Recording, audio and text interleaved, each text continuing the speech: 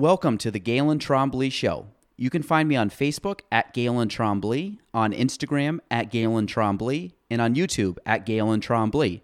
Spelling GaelanTrombley. Enjoy the show. On episode 16 of the Galen Trombley Show, I have my good friend Ryan Lee. He is joining me, and we actually had a great conversation. I think we talked basically 2/3 music and 1/3 podcasting, so we had a good time. We also touched on, that was pretty much it, music and podcasting, but we also touched on his new venture, which is Rondak Chairs, and we went in a little bit on a couple other topics, but we had an overall pretty good show. I think you guys will enjoy it. Hope you enjoy episode 16 of the Galen Trombley Show.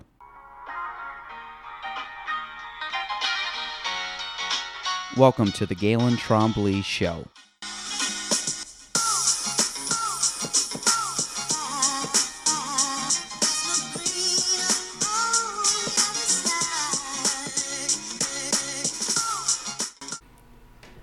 Welcome to episode 16 of the Galen Trombley Show. Today, my good friend, fellow localite, I guess, fellow golf fan, just a really good buddy of mine. We actually, I wouldn't say met, I would say reconnected through our wives. So I have, and we'll probably go into that a little bit, but I have in the house Mr. Ryan Lee. Ryan, welcome to the show. Hey, happy to be here, man. So, awesome. I've been actually meaning to get Ryan on forever. I don't know how we actually got to episode 16 with just getting you on, but I think you were supposed to be one of my first top 3 to 5 people that I kind of had ready to go, and just things happen, but that's it. That's fine. He's here, graciously accepted to come on. Graciously, yeah, graciously. Exactly. Yeah, I had to really kind of bend his arm and twist him and plead and beg, but he's a good guy, so he decided to come on and support. So for Ryan, for everybody or anybody that does or does not know you, give them a little background, kind of tell them who you are, what you do, where you're from. Give them a little context into Mr. Ryan Lee. Sure.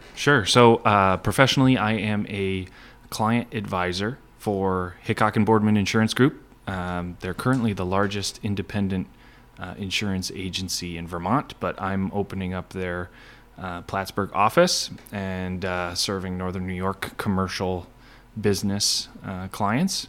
It's been an awesome opportunity for me, and I really enjoy insurance a lot more than I thought I would. I think if you'd asked me that in high school, I would have been like, blah, insurance, that sounds awful, like the last thing I want to do. But I've really learned, I continue to learn about it, and I continue to be a student of my profession, and I'm just nerding out on it now. I really love it. So it's been a really good fit for me.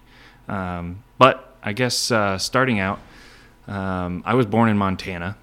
A lot of people don't know that. That is a fun fact about you for sure. Yeah, because most of us in the North Country are born and raised, Plattsburgh or North Country people. But I was born in Montana. My dad was in the Air Force, and so he traveled a lot. He actually lived in Germany with my mom for about 5 years before I was born, which is pretty cool.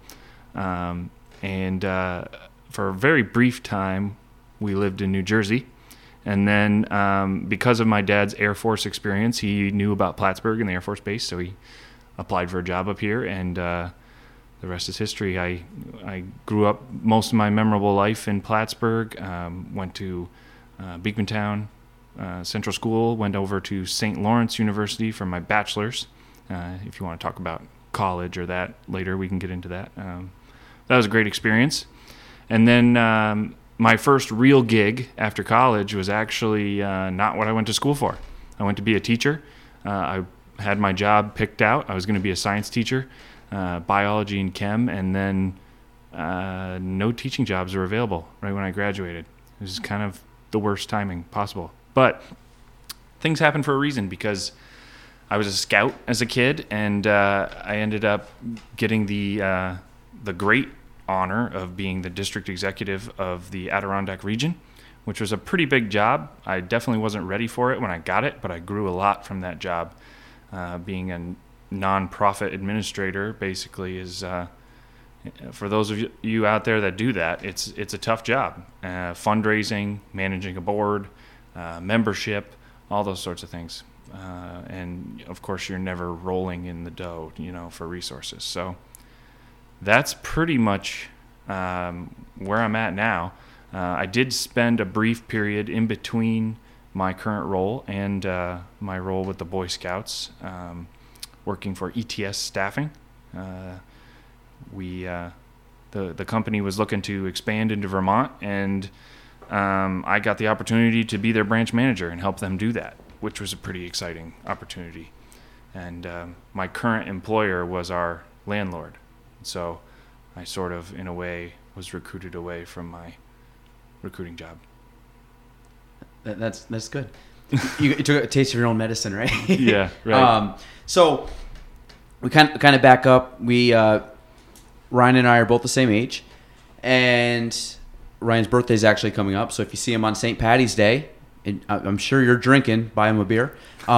So to kind of go back how we actually met, from my memory, at least this is from the memory, then we go back. So we actually met at Buffalo Wild Wings. This is true. I'm curious what your experience was that day. Yeah. So my wife and Ryan's wife were co-coaches at the prestigious powerhouse Clinton Community College girls soccer program. Yeah. And we ended up, Gina told me one day, she goes, hey, we're going out to dinner with Lauren and her boyfriend at the time. Boyfriend's coming. So I said, okay, cool. I don't know if I think I met Lauren like once or twice. Probably, I don't even know, like picking up Gina or whatever. So I didn't really have any background knowledge of Lauren either. So I remember sitting down, and I think it was right around the Women's World Cup time. So I think it was 2015. So Lauren comes walking in. You come walking in.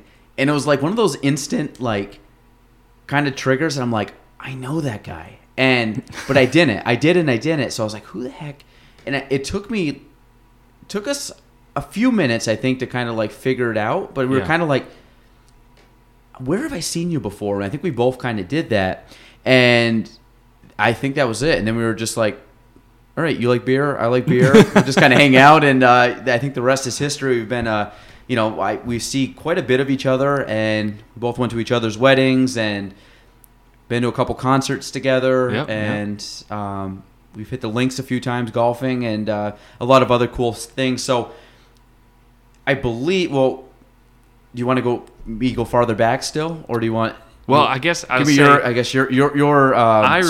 I remember walking in, and of course I knew Gina through Lauren.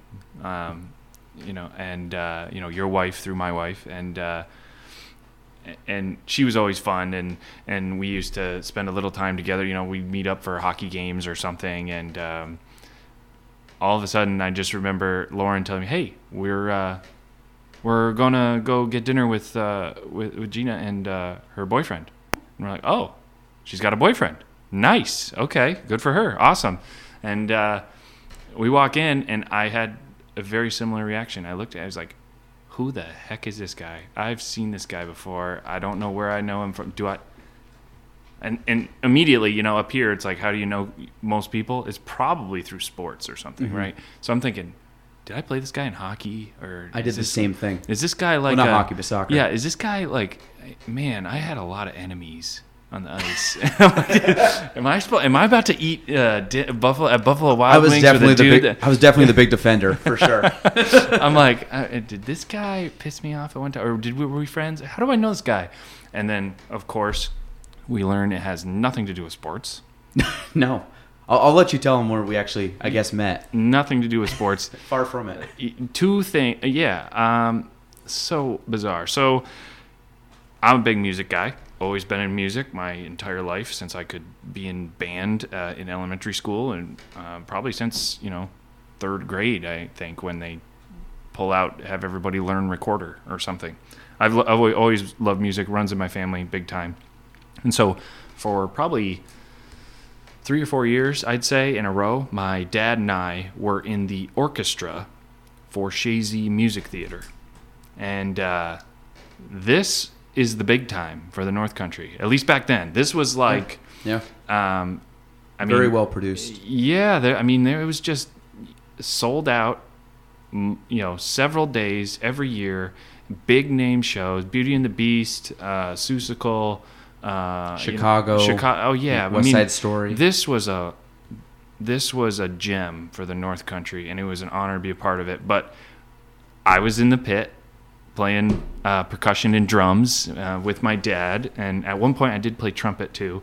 And you, Galen, were up in black, like a stage guy, moving all the sets and like supposed to be invisible. And to clarify, I was on stage, but I never sang, danced, or did anything. I was off on the wing. So if you saw me, you probably shouldn't have, because it should have been dark. But yeah, I was the backstage moving crew basically for sets. So well, that whole group, like Shazy Music Theater, from musicians to director to stagehand to actors, actresses, whatever. It did become kind of like a mini family for the season.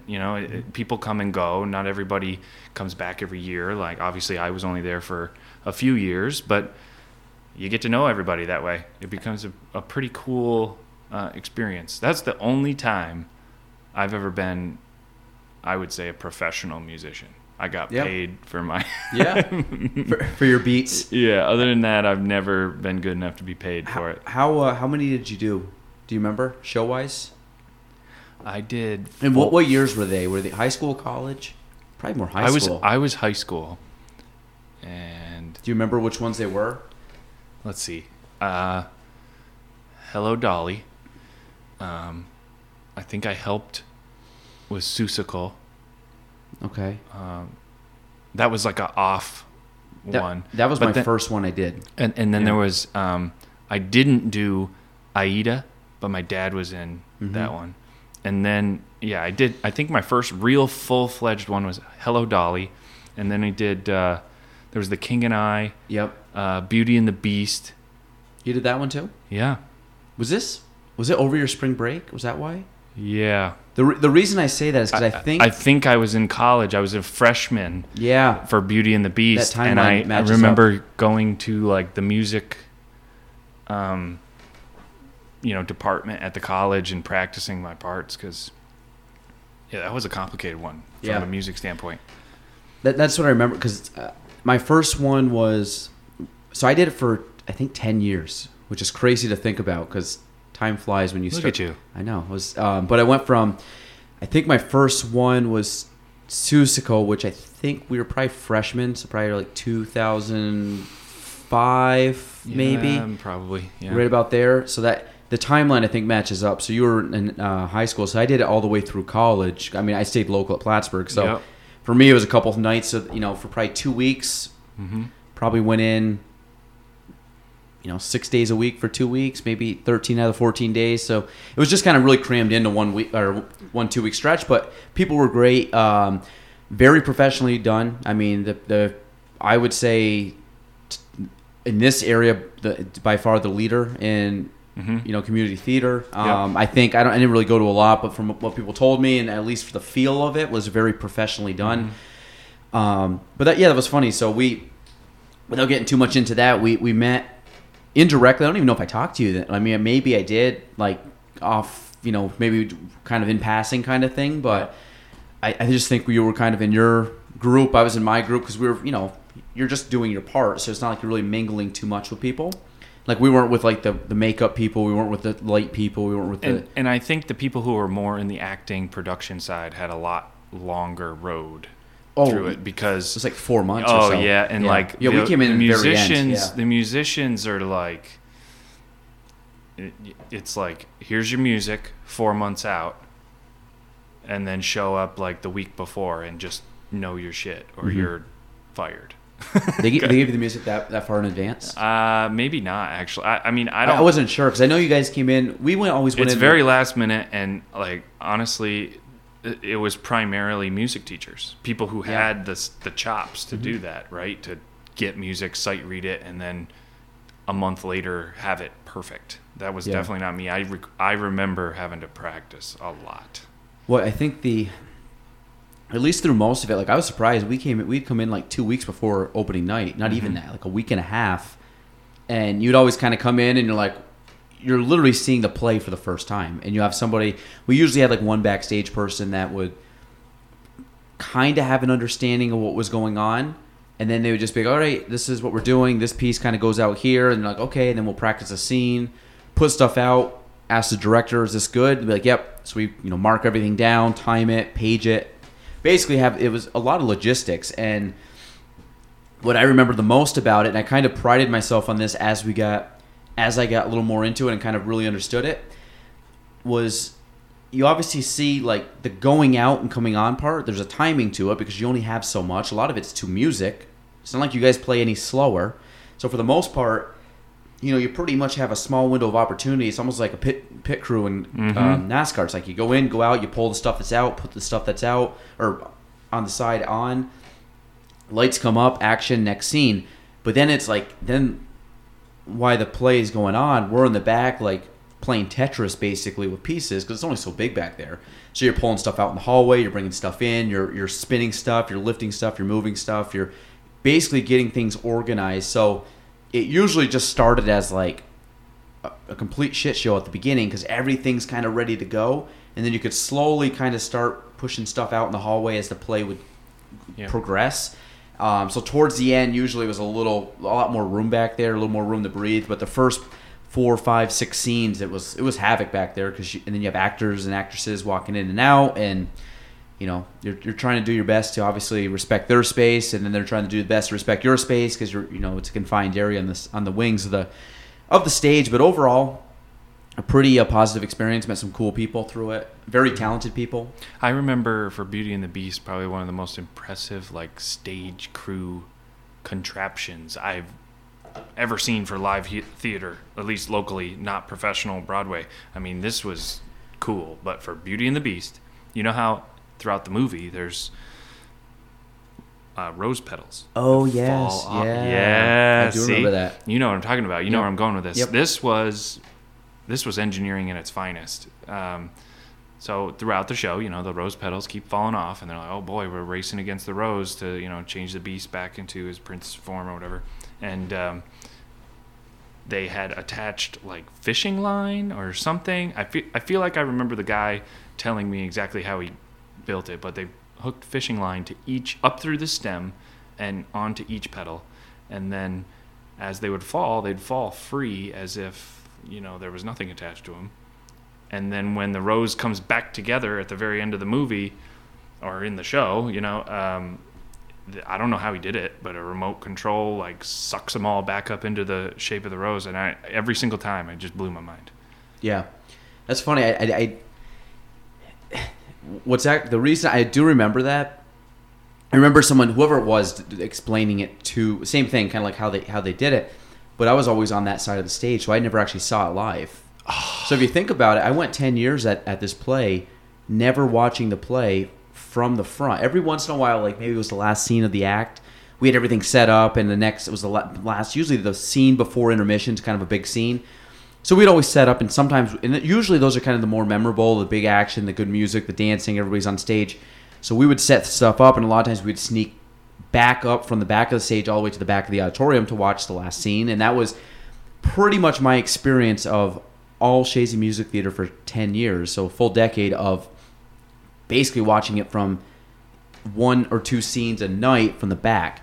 A lot of the scenes I didn't see. Anything that was on our side of the wing up front, I never saw. I would always see the one on the other side, but you're really limited, and you're always seeing people from the side angle through curtains. So it really, you didn't get the full like depth or breadth of what it was going on because you saw it from such a limited perspective. So that was kind of cool because to be honest, I never actually saw it.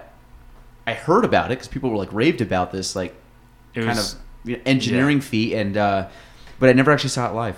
So yeah, I wish I would have, because that would have been pretty cool. It's like Elon Musk put it together or something through those tunnels. Yeah, through that boring company. But yeah, no, Shazy Music Theater was good. So that's how Ryan and I came to know each other and then reconnected. God, 10 years later. Crazy. Maybe not 10 years, but close. 8 years or so. So That was good. Yeah. No, that was really cool. No, just kind of like I said, that brings back a lot of cool memories because like a lot of stuff like when you go through or high school and college, you have very distinct memories because it translates to memories of like. That's why I'm very good date wise when it comes from anytime I was in school because I can know like okay I was in that grade which triggers this memory which triggers this whatever. Mm-hmm. So I always have a good timeline up till probably like midway through college and then things kind of really. Basically, once I hit like 2021, things just really kind of blended together. Like now, I forget dates, I forget when I met people, when I did stuff. But high school, like I knew almost like when music comes on, and I'm like, that was 2005. And like, how do you know that? I'm like, well, I was in 9th grade, and I just remember the song playing on the radio, or I remember it at a school dance, or I remember it at a talent show, or it was funny the other day. I was driving home, and Gina's car has XM. Mm-hmm. So 3 songs in a row. They were doing 2007 top 40 hits or something. 3 songs in a row were 3 of the songs that were our basketball playlists. And I literally sat in the car and listened to all 3 of them. And it was amazing. And then John Mayer's Your Body's a Wonderland came on. And I just went, which is fine. I like John Mayer, but it killed the vibe. So I shut the car off and went in. But it was like 3 like rap songs that you I guarantee you have not heard since 2007. And they were in the top 40. I think they were like 15, 16, 17. I listened to them. I'm like, this really brings back some good memories. So music has a tendency to do that. Yeah, I agree. I totally agree. Music definitely has a way to take you back to certain memories, and regardless of how good your memory is, certain songs will trigger something for everybody. On the John Mayer point, Lauren and I saw John Mayer in the Bell Center a few years ago when he released one of his newer albums, and he played Your Body is a Wonderland, but he went through this whole speech before he played it about how sometimes when you are successful in music, you have one song that is he didn't use this phrase, but basically like the death of you, like he's like, but you play it so much, he's like, he gets so sick of it, and he's like, but I'm pretty rich because of it. I always think, I'm like, that's true. And he's like, so I'll play it for you now, but I haven't played this song live in like 8 years or something. Really? Yeah. I believe it too, because some of those you just get sick of it, I'm sure. I was listening to something the other day. Like if you take, who was it? I think they were talking about like the Rolling Stones. The Rolling Stones, or take Elton John, who's on like his farewell tour. They've been playing these songs for like 50 years. And the thing is, like, no offense, Rolling Stones, Elton John, Billy Joel, nobody wants to hear a song that you came up with in 2018. They want the 1968, 78, 85 version of whatever. Like, they want to hear you say Rocket Man, not some random song that you just came up with. Yeah. It's probably phenomenal, but they want to hear the hit. So, like, you get to the point where you're like, I think when you hit that age and you're kind of past the point of really coming out with new records, even though you kind of are, everybody's like, I just want your greatest hits of your first 10 years. Like, I listened to, I watched a special on Steven Tyler of Aerosmith, who were my favorite band when I turned 10. My mom, I don't know a lot of 80s music, but I know a heck of a lot of 60s and 70s. You're a big Billy Joel and Elton John guy. Love them both. Yeah. Which I know they went a little bit into the 80s and stuff, but if you take, like, I know a lot of music from the 60s and 70s because that's what I grew up with listening to because my mom listened on the radio. So my son is, fortunately for us, maybe unfortunately for him, is going to know a lot of 90s and early 2000s because that was just the music we grew up with in junior high, high school, elementary, whatever. So I just find myself acting like, I was always like, why do you guys, like my parents, like, why do you guys listen to the 70s? It's 98 or 2005 or why, like, but I've fallen in the same realm where if you go on my phone or go to my Apple Music account, I would say the average age for a song on there is probably like 2000. And it's all the music I listen to. I don't know. 90s music was great, man. Yeah. And I listen to music now, like top hits. Like every once in a while, Jordan will come in. Like, Jordan, what do you want to listen to? And she's like, I don't know, today's hit music or whatever. So I put it on. I don't know any of those songs. I don't even know the artist. I'm like, who? And every once in a while, you get like one that pops up, like a Taylor Swift. I'm like, at least I've heard of her. There's people I've never even heard of. And then I'm like, Cancel Back, put on like Dispatch or Dave or OAR or something that I grew up listening to. So have you fallen into that? Yes. I guess I say Absolutely. trap, but have you fallen into that just natural progression? Yes. I think my music taste definitely, it's comparable to yours. I very much love the 80s, 70s, 90s are great. And then we hit this this shift in music where it became a lot more digital versus instrumental. And not that, the talent isn't there. There's certainly, it's just a different leverage of talent, and creativity. But for me, I like listening to someone on a guitar play a really complicated lick. I mean, that's why I love Dave Matthews. I'm a huge, everybody who knows me, I'm a huge Dave Matthews Band fan. And I think We just went this past December or something, November? Phenomenal. And I've been to so many shows, but what I love about that band is they are all instrumentalists.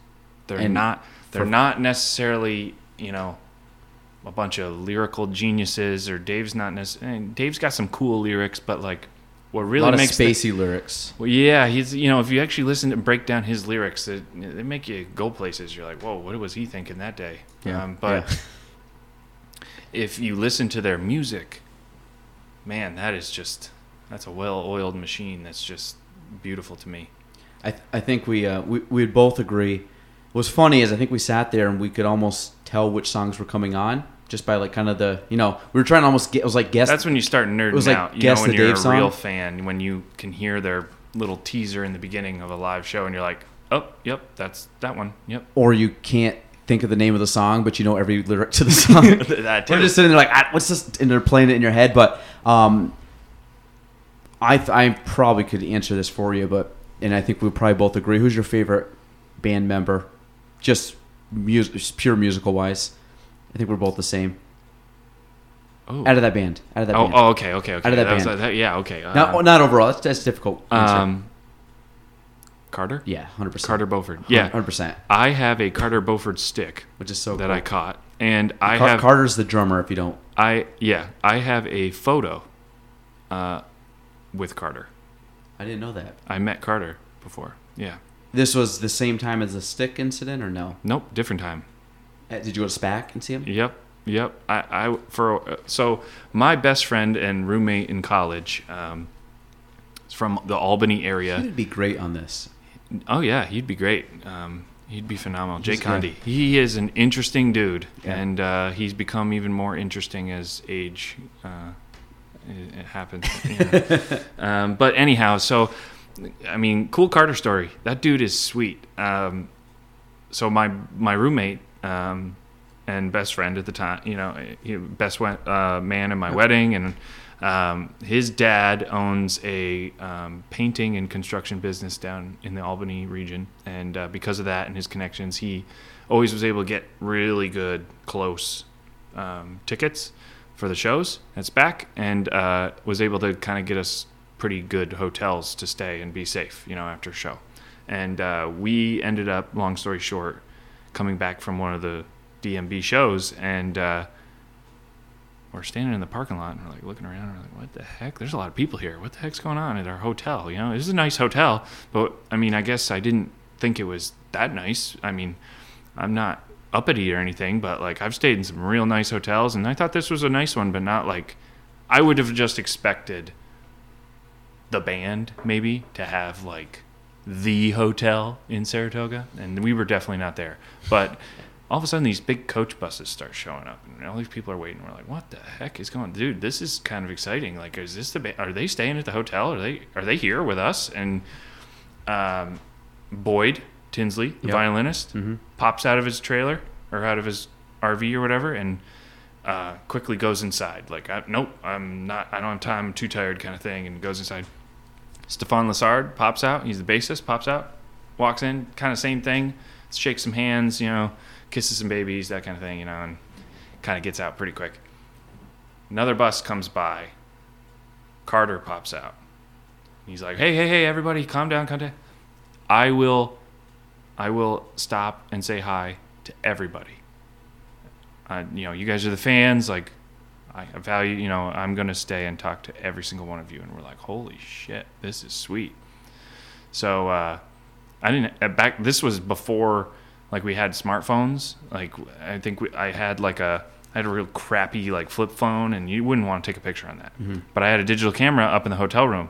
So that my friend Jay's like, dude, run up and get the camera. So I sprint into the hotel, up the hotel stairs because the elevator was busy, and went up 4 flights of stairs, went in the hotel room, got the digital camera, this big boxy thing, they used to be, and then ran back all the way down, got down to my buddies, and we took a picture with Carter. That's awesome. And he talked to us for a few minutes and asked us how we liked the show and stuff, and I still have it. It's on my Facebook, actually. Oh, really? I gotta look it up. He just seems like a good dude. The one thing is he's always smiling. Always. You can tell that dude made it in his dream job. 100%. He's a lot older than people think he is. He's pushing 60. Yes, exactly. And doesn't show it, though. Not even remotely close. And the funny thing is, I would say, I think, we're nerding out here, but we're both big Dave Matthews Band fans, but I really think that I would call like the captain of the team kind of thing, because I think all the energy comes out of him, and he's almost like, I kind of think of him like if the band was an octopus, he would be the body, and everybody's the tentacles that are the legs, and he just kind of like exude, like pushing out all the energy out, and everybody's feeding off. Obviously, they feed off each other, but I really think that he's like the point guard of the basketball team. Like, he's really calling the shots. Dave might be the clownfish that can't figure out what the hell he's doing. Exactly. And Carter's the old turtle that's just like floating through the water. But if you want to treat yourself to a good one of my favorite Carter moments, if you go this year, 2018 SPAC, when they were at like in June, the same year we saw them last year, they performed SPAC. The last song, which is funny, is the crowd starts chanting two-step. Usually bands, they just do whatever's on the set list. Yeah. I don't know if they had it on the set list, but it sounded pretty much like they all kind of like paused before and were kind of like looking around. The crowd was just chanting, and then all of a sudden just like they just started strumming, and they started playing the song. It was 18 minutes long, and the last like 8 minutes is Carter going off on the drums. Granted, almost 60 years old, and you're watching this guy go, probably the greatest solo. Like, they have a live stream on YouTube. Go find it. Go all the way to the very end. Watch two-step and just watch that whole performance. And you just want to sit there and just keep rewatching Carter. Did you see that live? I wish I did. I did not. Oh, okay. I did not. No, I lied. Actually, I was not there. But they've done live streams. They've started to do live streams this past summer. That was the one at SPAC. So I don't know if you watched it or not. Me and Gina sat at home. Her brother was actually at the concert, and we're like, we wish we would have went. But then all of a sudden we found out that they were doing a live stream. We sat in our living room at 8:00. Came on. We had it put on the TV. We literally watched the entire show. And I thought this was going to be like a camera set deep like back, and they just had like one view, and you're kind of like, whatever. No, it was really good footage. It was. I mean, as close as you could get. They had guys right up in front of them, and it's almost like, why buy the ticket? I mean, in some regard, yeah. Yeah, I mean, without getting the secondhand smoke and all the good drinks and stuff like that, and crowd jumping around, but it was very well done, and we literally just sat there and like listened. We watched the 3-hour concert, and amazing. And the last was funny is I remember listening to it probably because it got late and I was kind of tired. Like, I didn't enjoy, like I didn't recognize how good that was, and I went back randomly one day and just kind of was like clipping through it, just like, I wonder. I think it was leading up to the concert we went to, and I rewatched Two-Step at the end. Incredible. So do yourself a favor if you're bored. No, I will. Go right to the end. I mean, obviously the whole concert, but just go to the very end, just watch it. I think it's like an 18-minute version, and Carter is incredible that whole time. The thing is, too, when he's like drumming, he's flipping his sticks. You ever see that? Oh, yeah. He's nuts, dude. He's nuts. But a lot of pit drummers don't realize this, but like most people are right-handed. But whatever their dominant hand is, most drummers do a cross hand move. So like what I mean by that is like I'm right-handed, so I would hit my hi-hat with my right hand, but the hi-hat is usually to your left. So I would cross my right hand over my left hand to do that. And that's usually it keeps It's natural. That's home base. Hi-hat's the home base, right? It's like And usually that's your high cymbal. Yeah. Okay. At least especially for the way Carter has his kit set up. And then you have your snare drum, which is the core beat, with your left hand, right? So you see drummers doing that a lot. They kind of have this cross hand move. And then you play, the bass drum with your feet, your right foot, or if you're doing a double bass pedal, kind of like what he's got, you do both feet sometimes. And yeah, at one point in time, I had a double bass pedal, and I was doing okay, but never even breaching, his level. But what makes Carter really phenomenal is he plays an open hand method, which basically means instead of I'm pretty sure he's right-handed dude, but instead of playing with his hands crossed and his right hand doing the hi-hat or cymbal work, primarily cymbal work, right? He's doing that with his left hand. And then he's hitting the snare with his right. But what this does is he's now got his hands in a position where he literally can like move left, right, and he's never crossed up. Whereas a lot of drummers, including myself, you are limited once you learn how to play drums cross-handed, which is the majority way to do it. But he's playing open, so he can switch. If he wants the sound of a different cymbal, he can switch and all of a sudden make his right hand the hi-hat cymbal, purposed hand, but he's doing it on the right side now, and then he's playing the snare drum with his left hand. But then he can switch and go back, and now he's playing the snare drum with his right hand and the hi-hat on his left.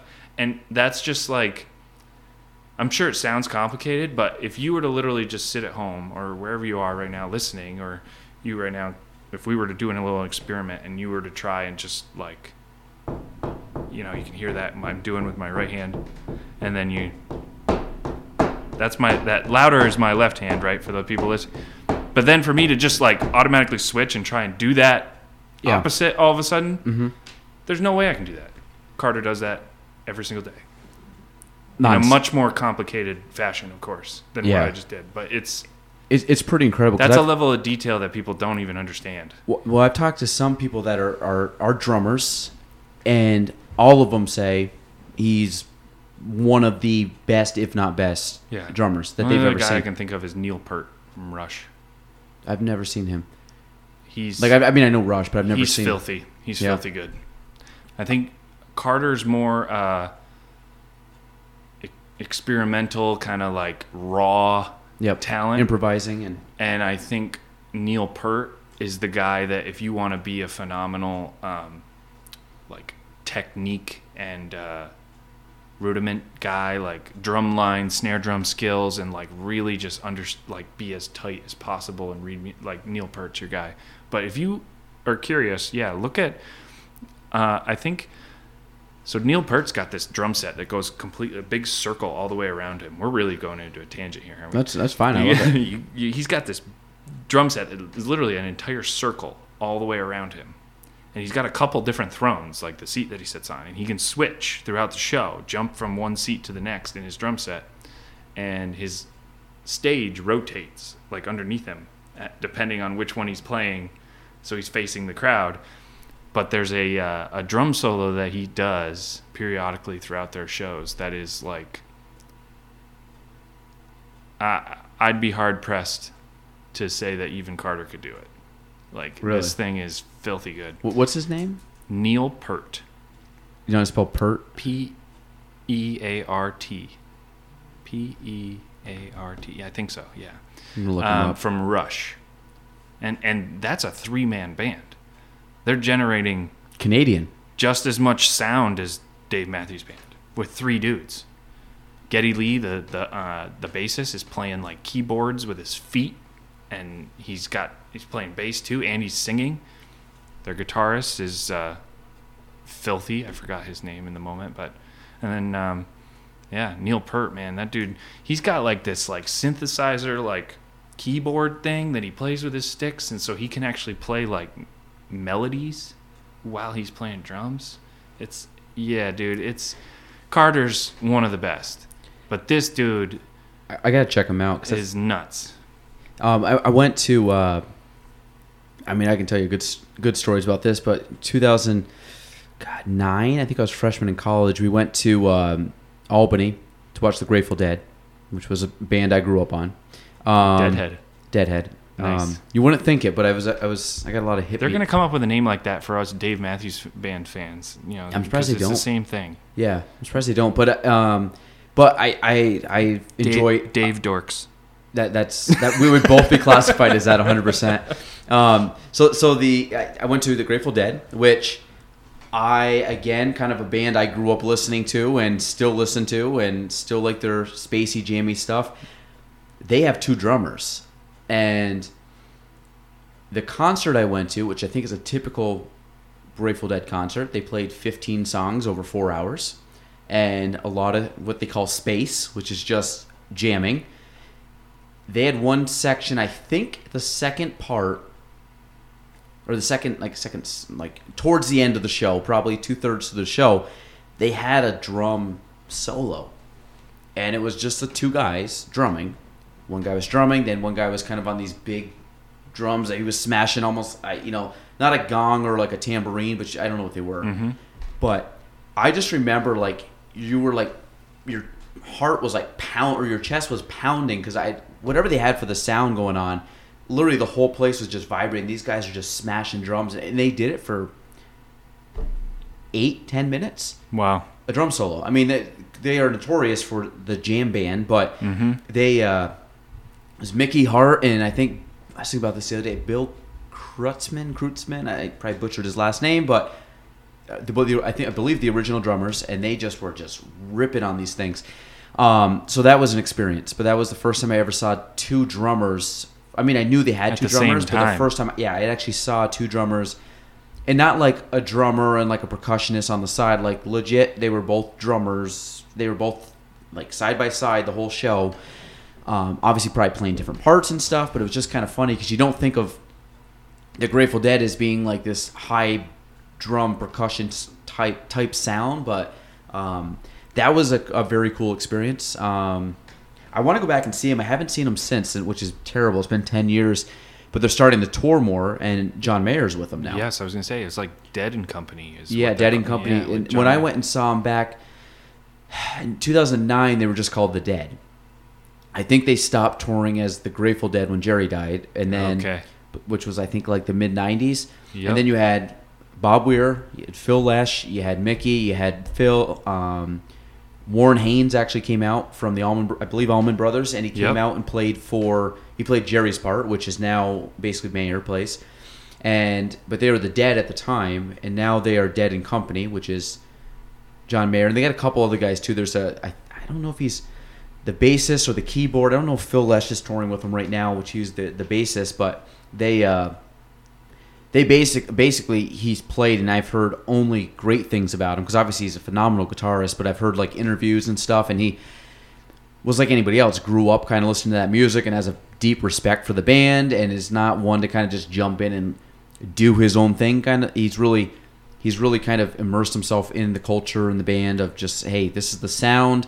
I have freedom to do my thing, but I'm going to do it within their, I guess, kind of I'm going to fit into their box. Yeah, like I'm not going to turn it into your body's a wonderland. Yeah, it's not the John Mayer show anymore. No. There's an interview that I saw with Eric Clapton talking about John Mayer. And I hold Eric Clapton in the top 5, top 10 maybe of best guitarists ever. And he said that, I forget exactly how he phrased it, but he basically said that John Mayer is like a guitar genius. Mm-hmm. So that's I think John Mayer is, especially when he was really famous, maybe 10 years ago, he was kind of an asshole. But I think he's gone through this phase where he's like trying at least to be a little more humble. And I think to your point about the Dead and Company, I think that's a big statement from John Mayer to put the John Mayer thing aside and do something as part of a team and be part of that project rather than his own fame. Where I would say you're amongst the Deadheads. He's a second class citizen kind of in that band, because like, no offense, like you're great and all, but they're going to see Bob, they're going to see Phil. They're seeing the original guys that are still kicking. They're doing it. I think he recognizes that though. Yeah, no, I believe. Yeah, I think so, and I've heard some really good things. I want to go, but it's like it's just one of those things. Part of it is I just need someone to go with. That's the first hurdles. I don't want to go to a concert by myself. So if you ever want to go to a Dead concert, let me know. But I think that would be fun. It's always cool to go back and see the older bands. I think the two we've been to bring back our 2000s is the Goo Goo Dolls. Oh yeah, we did go to Goo Goo Dolls. That was great. Goo Goo Dolls and then Dave. I remember going to the Goo Goo Dolls was me, you, and our wives, and it was like a Sunday night. It was kind of bad weather. Very last minute, and we ended up going down, and it was like I've been to a concert at SPAC, like a country concert or a Dave concert where it's sold out, like just packed with people.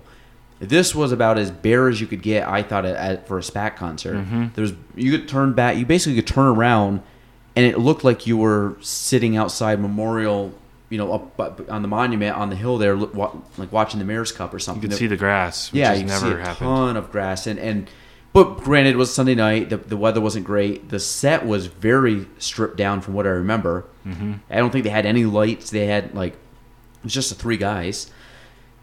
Phenomenal concert. They went and just jammed out, and a lot of good. I mean, Goo Goo Dolls. Again, another band I just grew up listening to a lot, and they had a couple other Collective Soul. That's who it was. I was gonna say. Yeah, which again, they have a couple of hits, And I forgot what the hits were, but when they started playing, I was like, December's one, and there's another good one. It's like, Lauren, you recognize these guys? She's like, no, never heard this before. And then they, of course, their last couple songs, they play the hits, and then she's like, oh yeah, I've heard them before. Yeah, but no, that was kind of cool. I think those are kind of going back to I've always wanted to see Aerosmith tour, because that was I'm not joking. I had I had probably 80% of their CDs growing up. Listened to all their songs. Actually put them on the other day as an Apple Music playlist, like the essential, and first one was Toys in the Attic, and I was like, I haven't heard this song in 10, 15 years. Amazing. And of course, I knew all the words to it. For some reason, lyrics don't really escape you. They just kind of come back like riding a bike. But are there any music? What would be your top 1, 2 to 5 people that you would want to listen to? If you get concerts that maybe you've never been to that you've always wanted to go see. For a long time, this is probably not top 3, but just I think it was important to mention Steve Miller Band. That'd been a great show. Yeah, so Lauren's best friend and roommate from college lives out in lives in Syracuse now, but is from Watertown, and they invited us out to Watertown for this concert. And they're like, oh yeah, a bunch of cool bands are playing. I don't remember. They probably told us Steve Miller was playing, but for whatever reason, I never really thought about it. And then we got there, and he started playing all the hits, right? And just to hear somebody like that just crush their hits and how old he is, that was pretty freaking cool. So I have a lot of respect for Steve Miller Band now after seeing him live. But I think one that I really wish I could have seen the trio together is the Police. I saw my dad. My dad got tickets to SPAC to go see Sting a couple of years ago. Phenomenal. Dude's really, really Did you good. go too? I went with him, yeah. But I think there was something really special about the Police. I mean, I know, Roxanne. I mean, I know some of their music, but that wasn't a big one for me. But you can keep going. Man. See, I feel Did you grow up listening to that a lot? I feel like Roxanne isn't their Message best. in a Bottle. What was that? Yeah. SOS or whatever. Every Breath You Take. I mean, they Don't definitely Stand So Close to Me. they had a lot of I agree. They had some Right. They had a lot. Like, if you listen to the top essentials of the Police, most people are like, "Oh yeah, shit, that's a Police song. I like that song a lot. Oh shit, that song's really good too." But people think at first Roxanne, but those guys. I don't know. They broke up way too early. There was a lot more potential there, but egos, I think I don't know what my other ones would be. I mean, I really like Dave Matthews Band. I don't know. That's a really hard question. You know who would be really cool? I feel like just because of his vibe would be Jack Johnson. I feel like that'd be pretty cool. Fun fact about him, I've seen him more in concert than any person I've ever been to. Is it good? Phenomenal. Yeah. Really? And okay. I know he's kind of like jam bandy. Everybody's like, he's kind of laid back. He is. Again, another guy, I've probably listened to more of his songs over hours than any other music. I used like high school, college. I would just work and do homework and do whatever to his music, just because it was like white noise to me. And I don't listen to it as much now as I used to. But the first time I ever saw him was actually, we went out to Mansfield, 2008. I got it for like a graduation gift. And this was up to the point where he never really toured. He lives in California / Hawaii. So he's just a surfer. Yeah, he was a professional surfer before he got into music. And he did a lot of surf films. I know a lot about Jack Johnson, but he ended up going to, I think, like UC Berkeley for film. And very good. He did some surf films and did some music. And I think his original album, God, I can't believe I'm having a hard time. Not On and On. Oh my God. Whatever. His first album. And he basically was doing like surf films, and then he kind of started to get popular. And then when he had In Between Dreams, which was the kind of like his iconic Yellow album with the Hawaiian tree, and when that one came out, which to me is basically almost like his greatest hits album, obviously there's a lot of other good songs, but that you cover, it's kind of like Dave's Under the Table and Dreaming album. Like 10 out of the 12 are like instant classics. And I remember listening to him, and I was like so pumped, and I didn't know he was touring. My sister found out about it. So they surprised me with tickets, and I was so pumped. We ended up sitting, like, we were dead center, about 10 rows behind the pit. First time I ever saw him, and it was amazing. And obviously, like, his music's a little laid back on the album, but he picks it up at the concert. He changes it up, yeah. So there's a lot more to it. I met his drummer. Oh, cool. Yep. So I got a picture with him, which obviously he's not if you ever watch him play, he's very much just kind of like keep the beat. He's not Carter, but so that was really cool. And Jack, to put it in perspective, I've seen him probably 5 or 6 times. I actually saw him one time at a festival, and we went out to see him in Boston, just outside Boston. And he actually went into like this little coffee tent they had set up, and his keyboardist Zach Gill was playing like his own little thing, and he has a couple good songs too that I like, so we went in to watch him. And I'm sitting there, and I'm looking over, and he's got this guitar, and again, like I said, I used to know a lot more, and I'm kind of escaping me. It was basically a Hawaiian guitar that he was very famous. Cole Clark might have been the brand name. It was a very authentic kind of like guitar that not a lot of people played, but he always played it. So I'm looking at it, and I remember turning, and I was like, Jack's coming. Like, it wasn't saying anything because he was supposed to play like in 2 hours. Sure enough, he comes walking out and plays 2 or 3 songs with Zach, and he was 30 feet away from me, just sitting there. We were in a place with about 50 to 80 people. Small tent, yeah. And it was just kind of popped up into this little tent. They were just kind of doing like, they called it like coffee house. That's what they call it, the coffee house. But it was like a bunch of people because it was like a festival, so you'd have like people come play that you didn't really, they're obviously good musicians. I didn't know who they were. And then he came on, so I'm like, well, I want to go see him. He's in Jack's band, just see him by himself. And all of a sudden, Jack came and played a couple songs with him, which is really cool. And I had so that was probably the closest we ever got to him.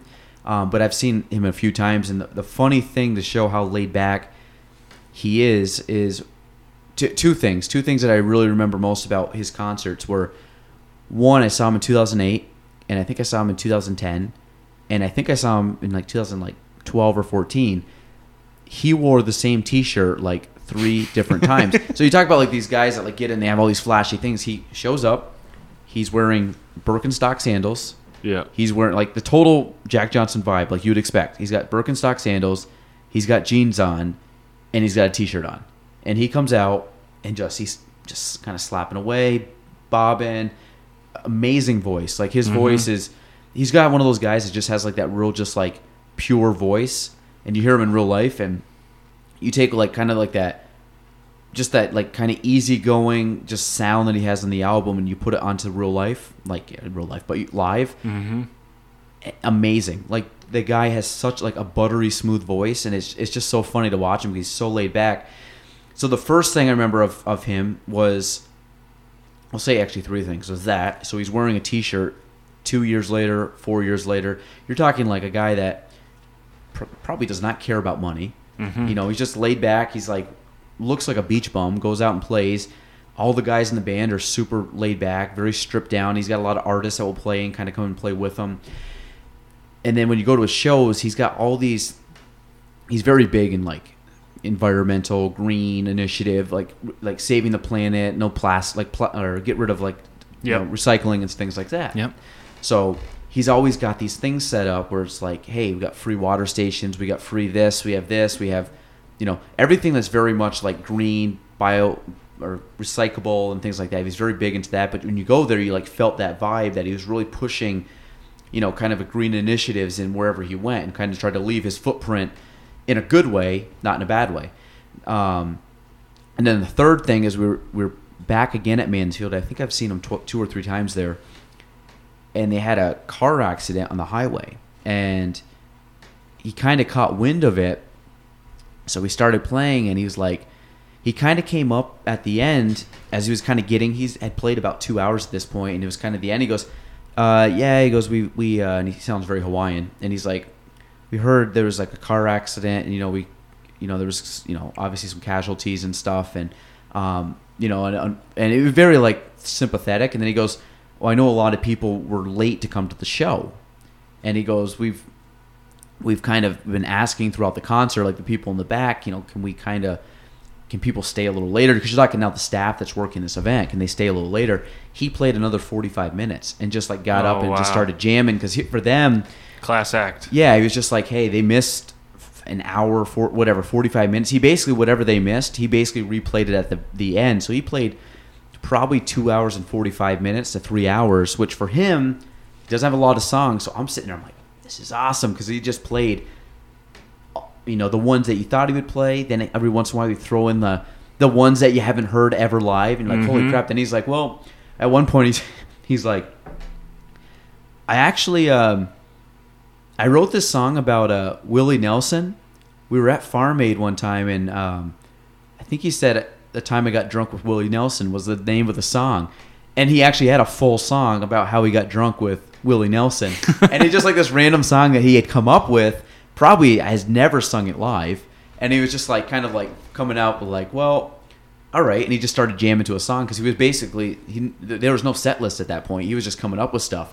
He's just helping the fans out. And it was incredible. Yeah. And he, but I think that's just he's like kind of the guy that I would love to go see him perform in Hawaii. That's like the coolest thing if I could ever go. That'd be the dream. That's the ultimate package. Because he has a one every year he plays out there, like this big festival. Okay. And I think it's for like Hawaiian school kids or something. But it's just as he brings, like Dave's played at it before, and he brings in these other acts. But if you can ever go watch a Jack Johnson concert, I know it's kind of like a real laid back kind of thing, but there's some good. He's great. Like I would never turn down to go watch him in concert live. All right. It's a date. So perfect. I'll let you know next time he plays. I think my without getting, I obviously got long winded there, but the Aerosmith will be on my top. Okay. One of them. Yep. Elton John and Billy Joel. Have not seen them. We'll never see Elton John. This is his last concert, is what it is. But man, that's end of an era. Yeah, but that would have been one I really would have liked to have seen. Billy Joel, man, to be honest, like nobody knew. Like, do you like the Eagles? Not enough to want to go see them. Like I shouldn't say that. I would go see them, but not enough to say like I would like go out of my way to make sure. Like I wouldn't drive 5-6 hours to go see them. If they were like at SPAC or at Montreal and someone's like, hey, you want to go up and watch the Eagles? I would go watch them. Yes, but not. They wouldn't be one of my true big bands I would like really splurge on. Okay. Man, I don't know. I think because I've been lucky enough to see a lot of the ones that I've grown up listening to. So I've hit quite a bit. To be honest, it would be going back in time to some of the older bands. And to be honest, I've been on a big. I don't know if you saw the movie or not. Always liked them. Queen. I knew exactly where you're going. Yeah, and I so good. I have them. Haven't seen the movie, but You haven't? no, but such a good band. You got to go see the movie. People don't give Queen enough credit, man. Amazing. If you go through Amazing. a top song list, top hit list for Queen, Amazing. all of a sudden you'll be like, just like our conversation about the Police, you'll be like, oh man, yeah, I love this song. I didn't realize that was Queen. Yeah. Oh yeah, this one too. Oh yeah.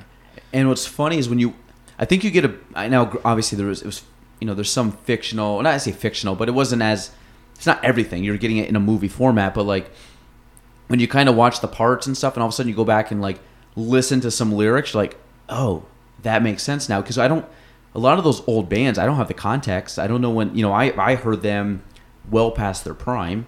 So when they start talking about stuff, I'm like, oh, wait, they grew up there. Oh, this is where they formed. This is where, and you start kind of connecting the dots lyrical wise with the music.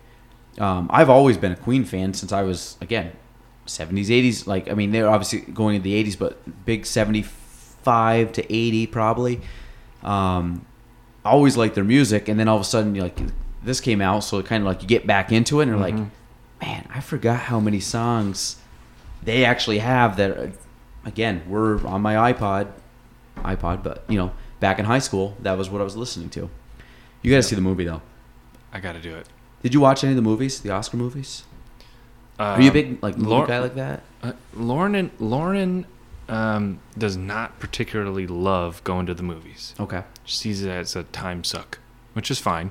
But Okay. she also, in her defense, has used a lot of film in her classes that she's teaching. She uses she teaches diversity through film, which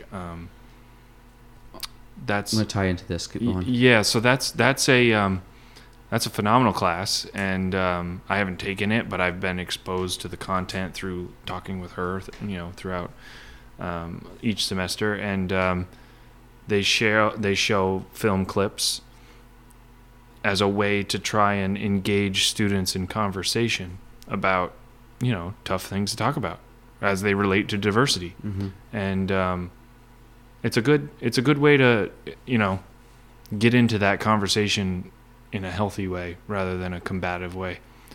But anyhow, so she's done that for years, right? So she doesn't get excited about movies. I feel like you're ready to transition from this, but you asked the question about if I saw any Oscar movies. I did see, oh my God, why am I forgetting what it's called? With Lady Gaga. This is embarrassing. A Star is Born. Yes. I didn't see that, but I know the title. Honestly, phenomenal.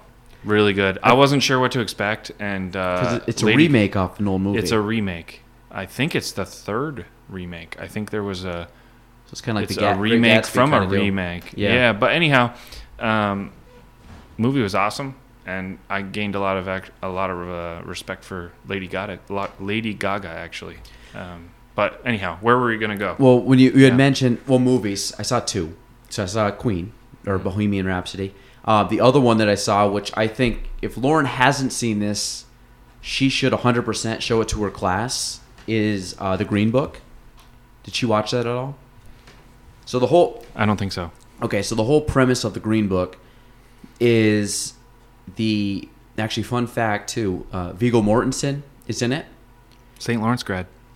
Yeah, you knew that. I was about to did say I that. steal your... No. Well, you kind of did, but yeah, he did, and I didn't realize that. He's from Watertown. I met Vigo. Did you? That's cool. At St. Lawrence. I was literally in between class, super stressful day, and they have this little place in the student center called the Pub, and I popped in to grab a coffee real quick before going to class, and sure as shit, I look over and look who's pouring himself a coffee. Oh, you recognize him just like that? Yeah, he shaved and like didn't have, you know, he's harder to recognize when he's like all clean cut because he was very, but I think he was there for like a fundraising trustees thing or whatever. You know, he comes in periodically to help him raise money. But yeah, I didn't really talk to him, but I did like go over and shake his hand, like, hey, nice job in Lord of the Rings kind of thing. And yeah, I don't think he was very amused because I'm sure he gets that a lot. Yeah, he's probably sick of it. But yeah, I didn't mean it, you know. Yeah, I mean, but he's, you know, when he gets, everybody's just constantly like, oh yeah, I loved you in Lord of the Rings. It's like, I'm sure it gets old. Well, in the movie, I don't know. I think he gained some weight for the movie. I could be wrong because I did not recognize him at all the entire movie until the end when the credits came on and said he was the guy that did it. I'm like, that was Viggo Mortensen. But so he's in it. I forgot the guy's name. It's like something Ali Mahasala or something. Mm-hmm. He was in House of Cards. He was Remy. Mm-hmm. And I think Remy, right, in House of Cards. Phenomenal actor. And the whole premise of it is the Green Book is basically where black people could stay in the South, like hotels. So they had a Green Book. Basically, this is... And Viggo was like his agent or something. His driver. Okay. So I'm going to call him Ali's his last name, but he is a musician, a very, very talented musician.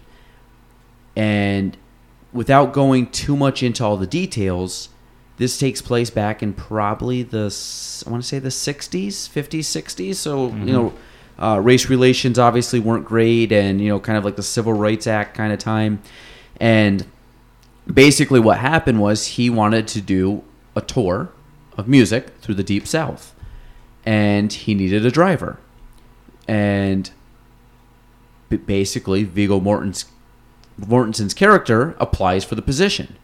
And to put it in perspective, it's a white man driving for a black guy in 1950s, 60s from the north all the way down to the Deep South. True story? True story. Wow. And one of those movies that's like, it's like any other movie. As it gets going, it builds and builds and builds and builds and like really grows on you to the point where like you get really invested in the characters, and it's a tearjerker in a good way. Mm-hmm. Like, but I would 100,000%. The Green Book. The Green Book. Watch it. Anybody that's out there, watch it. It is phenomenal. I think it won Best Picture this year, rightly so. I think you're right.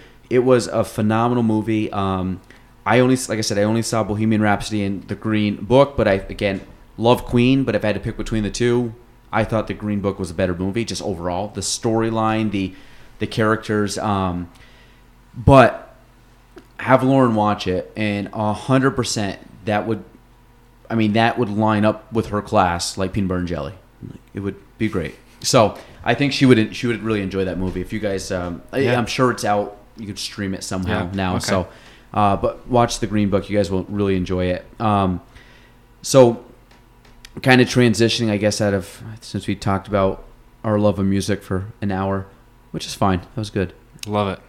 I get to nerd out with you on some music, which most people don't like listen to that, but I think you have an appreciation for good music.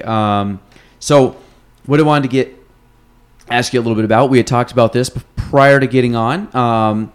What is potentially your new project, venture, hobby, thing that you want to take on? Well, first off, I think you are aware of it, but on the side, kind of for fun, I have a little sole proprietorship called Rondak Chairs and Furniture. I got to put this in the show notes. I got to get better at show notes. No, it's good. Rondak Chairs and Furniture. I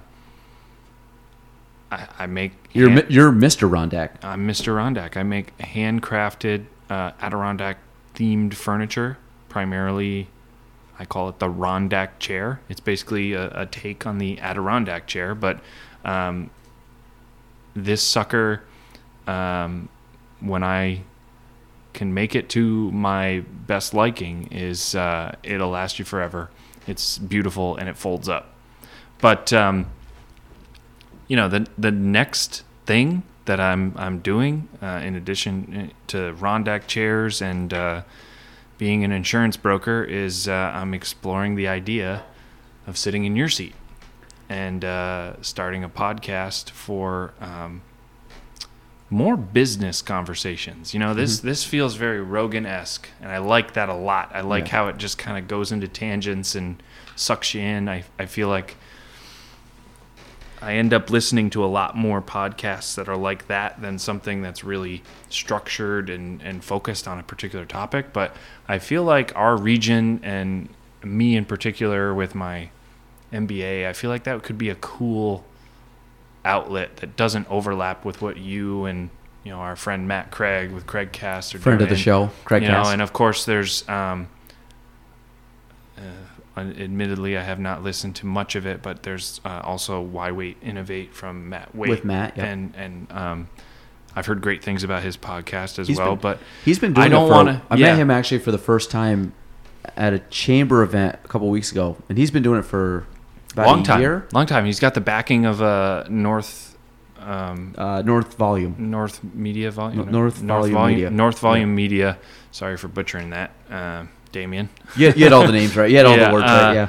But that's a legit operation. Yeah, he does very well. But I don't want to overlap with anybody. I think podcasting in general is a phenomenal outlet, especially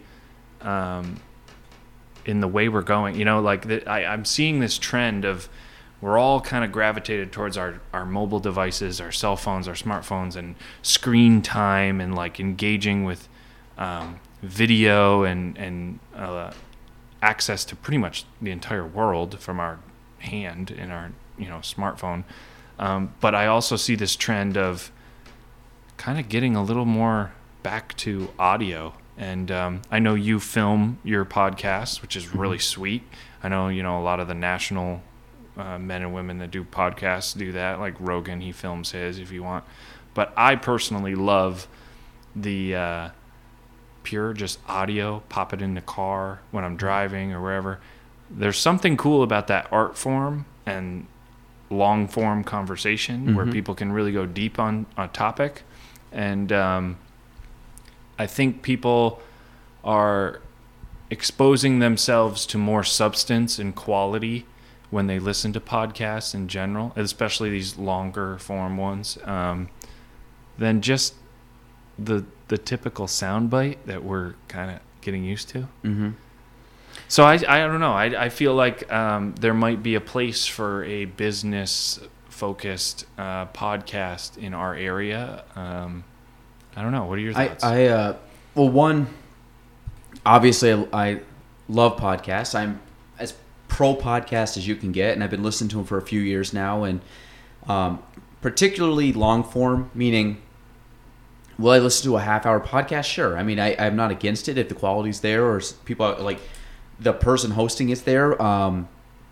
But I've mentioned his name 1,000 times because I think he's become kind of the pioneer, not say pioneer, but basically a big A-lister in podcasting with Joe Rogan. I like the longer form. I like where it can go. I mean, on a shorter podcast, we're not talking about our favorite bands and music and drumming for an hour. But here, I'd even have that down, really. I as anybody knows, it's very non-scripted. I have a couple things down that if we kind of get off topic or kind of beat a topic to death, we transition. But I mean, we didn't really discuss much. About 2 minutes before we went on, hey, what do you want to? Let's jot down some themes that we can talk about, and that's pretty much it. So it really allows a conversation to take over a life of its own. So that was when I went into doing the podcast. I had really no idea of what I want. I had an idea and I didn't. I actually wanted to originally do a business podcast where I brought in people, talk to them, in different, owners of companies or different, specialties or different areas. And to be honest, there will be some of that on here but I've ended up transitioning, and I thought about this prior to getting into the whole podcasting thing, was what do I really want? What do I really want to do with the podcast, and how do I really want to? I want to do it that it's fun for me. Meaning, like I want to. It's kind of like everything I do. Like my job, love it, and I just really dive into stuff, and I try to make it a hobby, something that I can take on. So this is a hobby for me. But then I'm like, how do I want to go about it? Do I want to make it just a real estate podcast? Do I want to make it just talking with people? And then I don't know if there's a right or wrong, but my whole thing when I did it was I really want to go down a route that I really like. And my whole thing was, it's not any type of title, job, background. It's just, I want to talk to, and I think I have it in my description, people that I find interesting. And that's it. That's the only theme of the show. There's nothing else. There might be like gradually some themes as we get into it, like, you know, some intro. Like we've talked about having you come on in different aspects of like with different people. We won't go into your background. Like it'll just be like turn the mic on and just let's shoot the shit. But I really think like for me, I think we're up to 16 right now people. There's people from all backgrounds. There's people from that are in business. There's people that are in whatever. There's people I've met before and I've known them for years. There's people that I meet them as they walk through the door. I just kind of people that I find interesting or I want to talk to. And there's some people that I've known forever that, to be honest, great friends or whatever, but don't really want to have a longer form conversation with them. Not in a negative way, but just it's not really kind of how we gel or vibe. Where I find I talk very good with you. I've had some great guests on that every time I talk to them, I just have very long, thought-provoking conversations that I enjoy. I just like that form of medium. But I think from what I've seen, like if you ever go on like of course I did this after I started the podcast, so it kind of was stepping back in time the wrong way. But what is like best practices for podcasts? And they're like, we'll do this, this, this, and this. And like I did probably 2 of those, which was basically like get a mic and that was about it. They were like, hey, have a theme, get your guest list. And I really didn't do that. It was more like I got the equipment. I called up Matt and I said, Matt Craig, founder of Craigcast. I called Matt and basically said, hey, can you come on? I had no clue what I was doing. And literally we went a full month of just recording because I didn't know how to edit anything. So I had like 5 or 6 episodes recorded before we ever mixed them up and put them out, just because I didn't know how to do it. So I had to take that time to learn it. But one of the main things they talk about is have a niche or kind of go down a niche market. Like if yours is, you know, business people in, let's say, Clinton County or upstate New York, or just business people in general, you could really go anywhere with that. But it keeps a little bit more structure. Mine might be a little bit all over the place. I don't know, because I can grab anybody really and talk to them. But it doesn't make it good, bad, or indifferent. It's just, for me, that was what I wanted to do. I just wanted to talk to people I wanted to talk to. So some of it is good conversations where it's like I say more thought-provoking, or it's 5 guys, 1 mic, and we literally sat for 2 hours and just made fun of each other and you know, talked about anything that came up and anything, you know, just what our minds wandered. So I don't know. I don't think there's one that's either good or bad. I think there's definitely a small niche of people up here. And as I've gotten into it, I've kind of like met people or heard of people doing podcasts. I honestly, when I got into podcasting, I knew of Matt's podcast, and that was pretty much it. I knew a little bit of North Volume, Matt what they were Wade. doing. I think I knew of his, and then I knew of there's Trashberg, which I didn't know about until honestly a month ago. until I think Matt Craig told me about him. What is it? Matt Hall was on Craigcast. Yeah, and I've never met him, but I've listened to him with Matt, and he's a interesting good speaker. dude. Good speaker Interesting too. Dude. Yeah. And then I had Ryan. Gotta pronounce his name correctly. I butchered it for him, and he corrected me, but he's a good dude. Ryan Gwinup. He does Slop Dog Radio. Never heard of it until literally I knew his girlfriend, and she said, "Hey, you should get my boyfriend his podcast." I'm like, "Oh, what does he do?" So it's kind of funny how once you get in this niche, you learn other people, who the other players are locally. Yeah, well, I met Matt, and he's been doing it. He said he's on like 50 or 60 shows right now, and he's been very consistent. There were a couple girls that were doing podcasts at one point. They've kind of stopped. But but they were doing it through that North Volume. But they, they haven't done one in a few months. But so there's a few that have done it. I don't know how many are in Plattsburgh. I don't know how many are in Clinton County. I'm sure there's more than I can think of. But really, there's I'd say Craig Cass, Matt Waits, and then the Trash Burger, kind of the main ones that I've heard of, and Slop Dog Radio. So there's probably more, but you're going to find as you get into it, you're going to know who has them. And it's kind of cool. You can listen to them, and they're local people. So they're bringing on local people. And it's really starting to take off a little bit.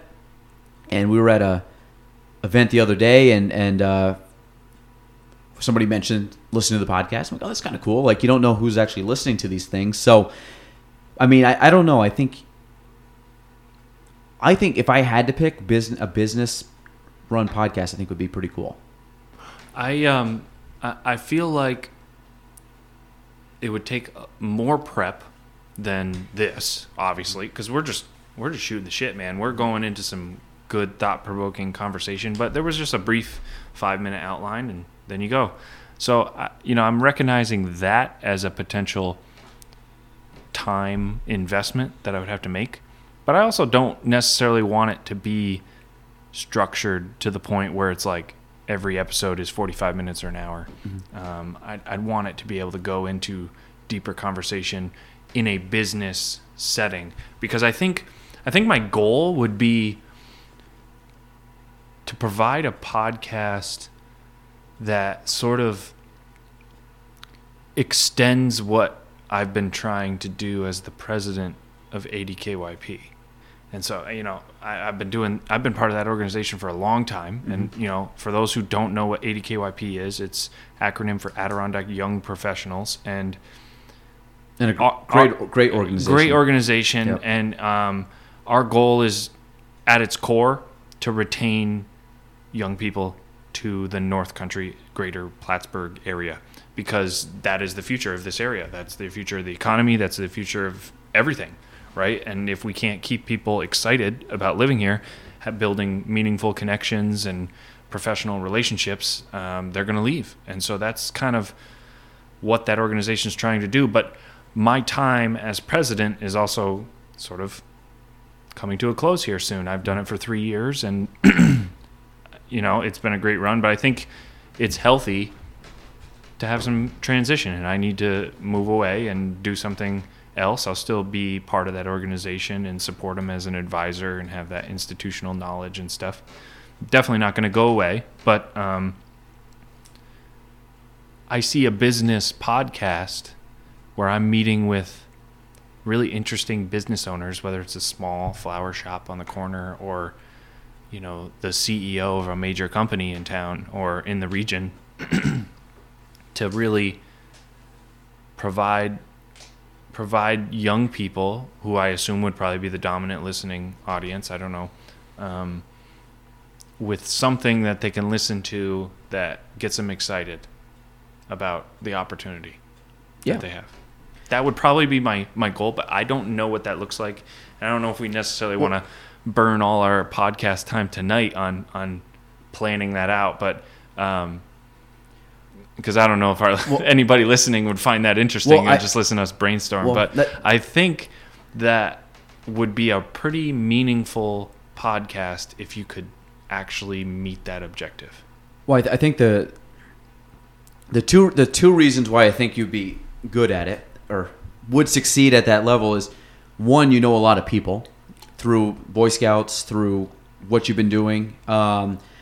Very active, obviously, with different organizations and things. So you have, I would say, a large Rolodex of people that you could refer to, and that I think would easily be welcoming to do something with you in that respect. And I just think that you are organized enough, professional enough, and I think you really understand the medium, not to just kind of get up and just. I find myself, I'm kind of raw in this, meaning I'm not very polished of a interviewer. I'm not the greatest with words. My vocabulary is limited. I'm not a very scholar. I can barely pronounce stuff. So scholarly. You're person. Doing that on purpose right now. No, I'm not. If anybody knows me, I have a hard time with those long. That's why when I say I'm very limited, my vocabulary limit is very limited. Like scholarly, I have a hard time pronouncing words. That's like my wife in dish soap. She hates saying dish soap. Dish soap. Yeah, it's like dish soap. Dish soap. Yeah. Anyhow, she's gonna be really pissed I said that. We'll cut that out. Yeah, we'll cut that out. No, I think you'll be good. I think you're very well-read, intelligent peer. I was gonna say young man, peer. And but I think you have a lot of connections. I think there would be a good spin-off. I would listen to it because I respect both. I respect the podcast format, and I like obviously the business aspect of it because that's kind of the space I'm in, and I think you would do well. It's fun. I think that's the thing. If you have I don't look at it as a drag. Like, I've never come to one of these podcasts and been like, I actually get excited for them because I just find they're fun. Oh yeah, this is awesome. It's weird. It's because the funny thing about podcasts is that's what people do in life is talk. They've been doing it since caveman time, whatever. But there's something fun about sitting down, like no phone, just chit chatting about topics that I'm sure now you would agree 100% with me. We don't get a lot of long form talking throughout the day. Like, I think sound bites, man. Our whole life has become a sound bite. Read the headline, but don't read the article. Watch the news and get the 2-minute version of the whole story. It's long form conversation. You got to train your ear. Like, when I first started listening to long form, it took me a while before I really got into it. But the first one that really sucked me in, and I knew I was bought in on podcasting, was Joe Rogan talking with Elon Musk. Those dudes talked for like over 3 hours, I think. I could listen to that over and over again in the car. That was the most phenomenal conversation, and it really opened my eyes to what a long-form conversation does. And it's your responsibility, I feel, as the listener, to buckle your seatbelt and listen to it, commit to it. It's hard because we're all used to like, this particular section, I'm not interested. So we all have short attention spans. But I feel like as a podcast listener, it's all of our responsibility. If you're gonna go in on a podcast, man, commit to it and listen to the whole thing, because you never know if 15 seconds later there's going to be something life-changing that's discussed that changes your whole perspective on a topic or a political issue or a way to better yourself. There's just so much that can be gained from buckling your seatbelt and listening to the whole thing. And that's what I got from Joe Rogan and Elon Musk. That was phenomenal. That was my all-time favorite podcast. I've listened to a ton, but I mean that one by far. If you haven't, go back. It probably was like 4 or 5 months ago. Joe, if you're listening to the Galen Trombley show, I think he actually I think he gave me a shout out at his last. Yeah, that would be sweet. Just so you know, Galen, myself, you and Elon. If we just want to have a couple beers, dude, that'd be sweet. I'd buckle up for that one. We'd buy you a ticket here. We'd have you come into our studio. We know yours is cool, but it's cozy here. Yeah, it's cozy. Yeah. So we'll see.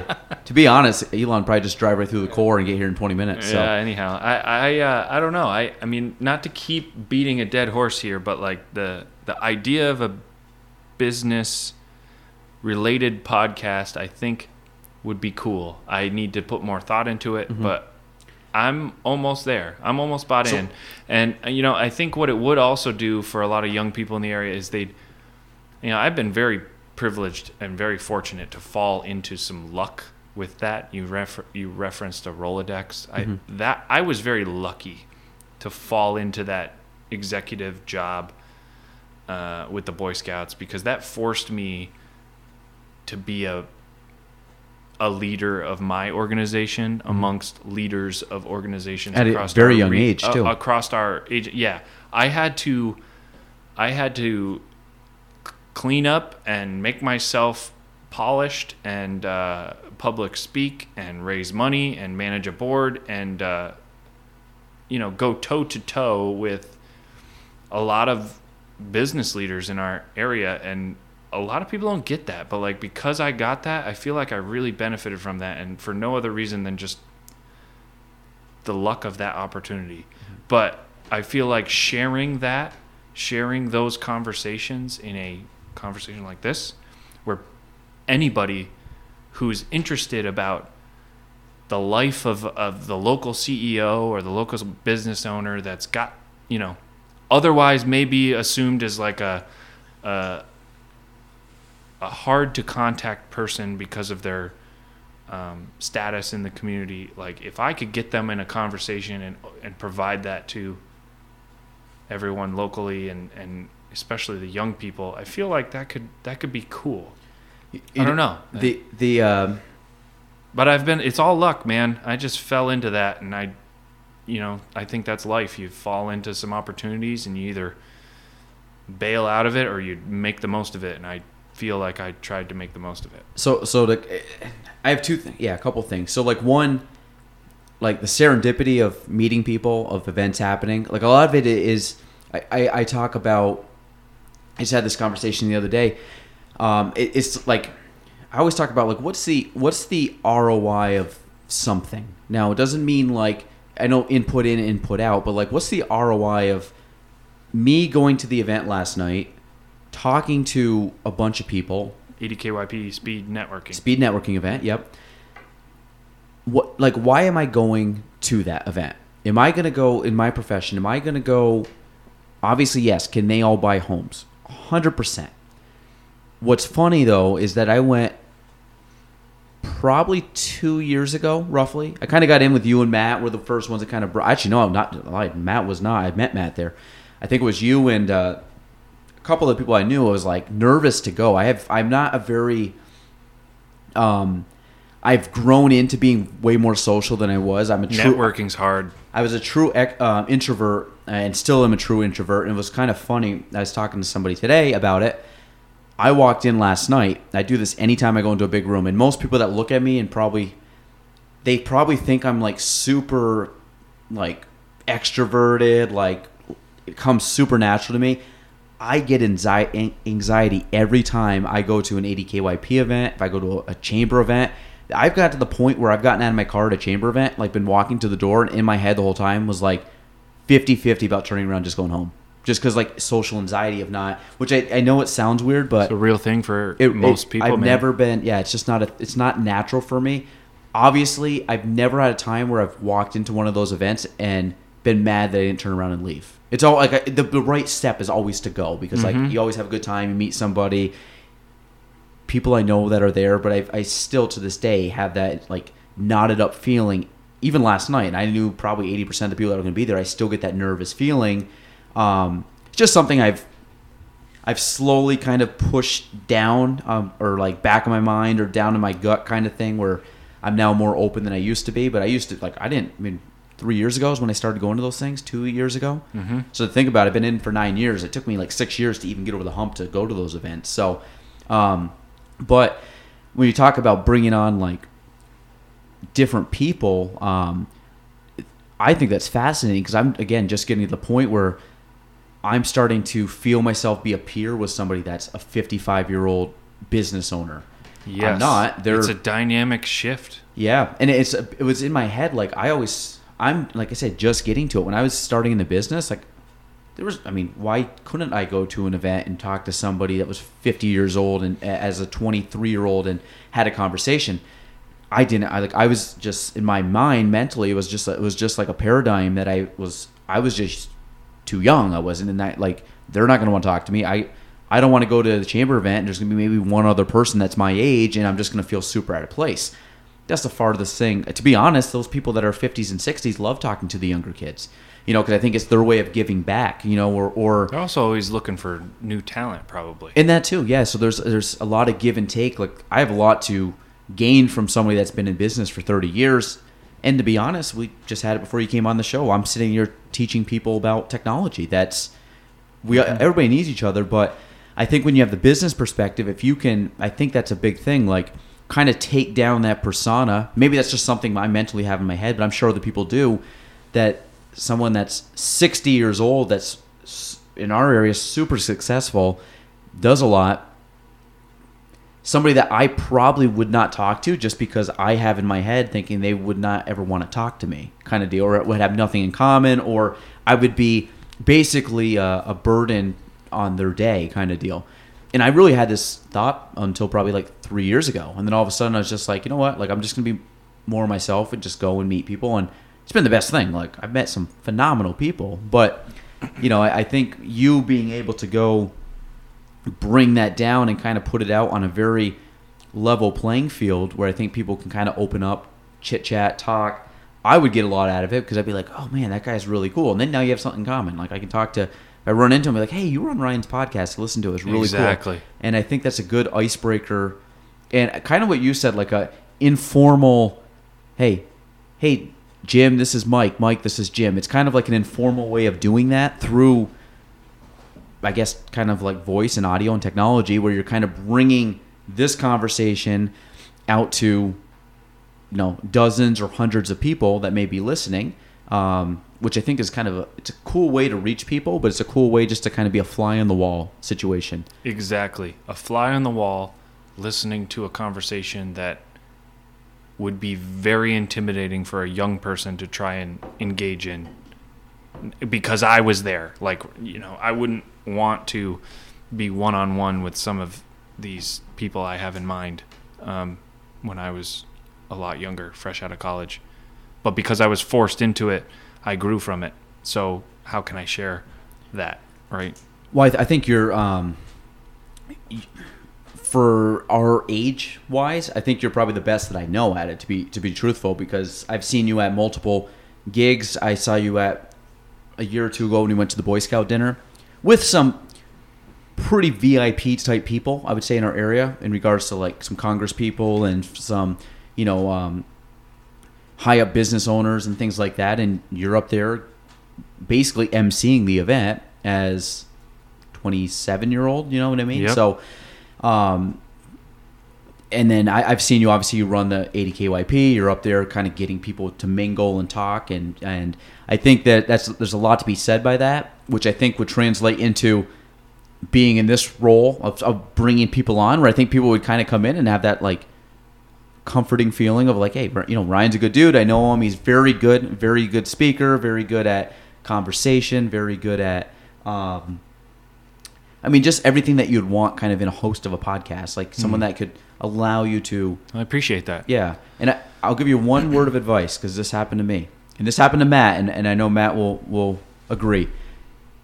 Matt was shooting around the idea to me about a year prior to him ever starting. Both of us, I guarantee he was thinking about it well before he ever mentioned it to me. I had been thinking about doing a podcast for a solid probably year and a half.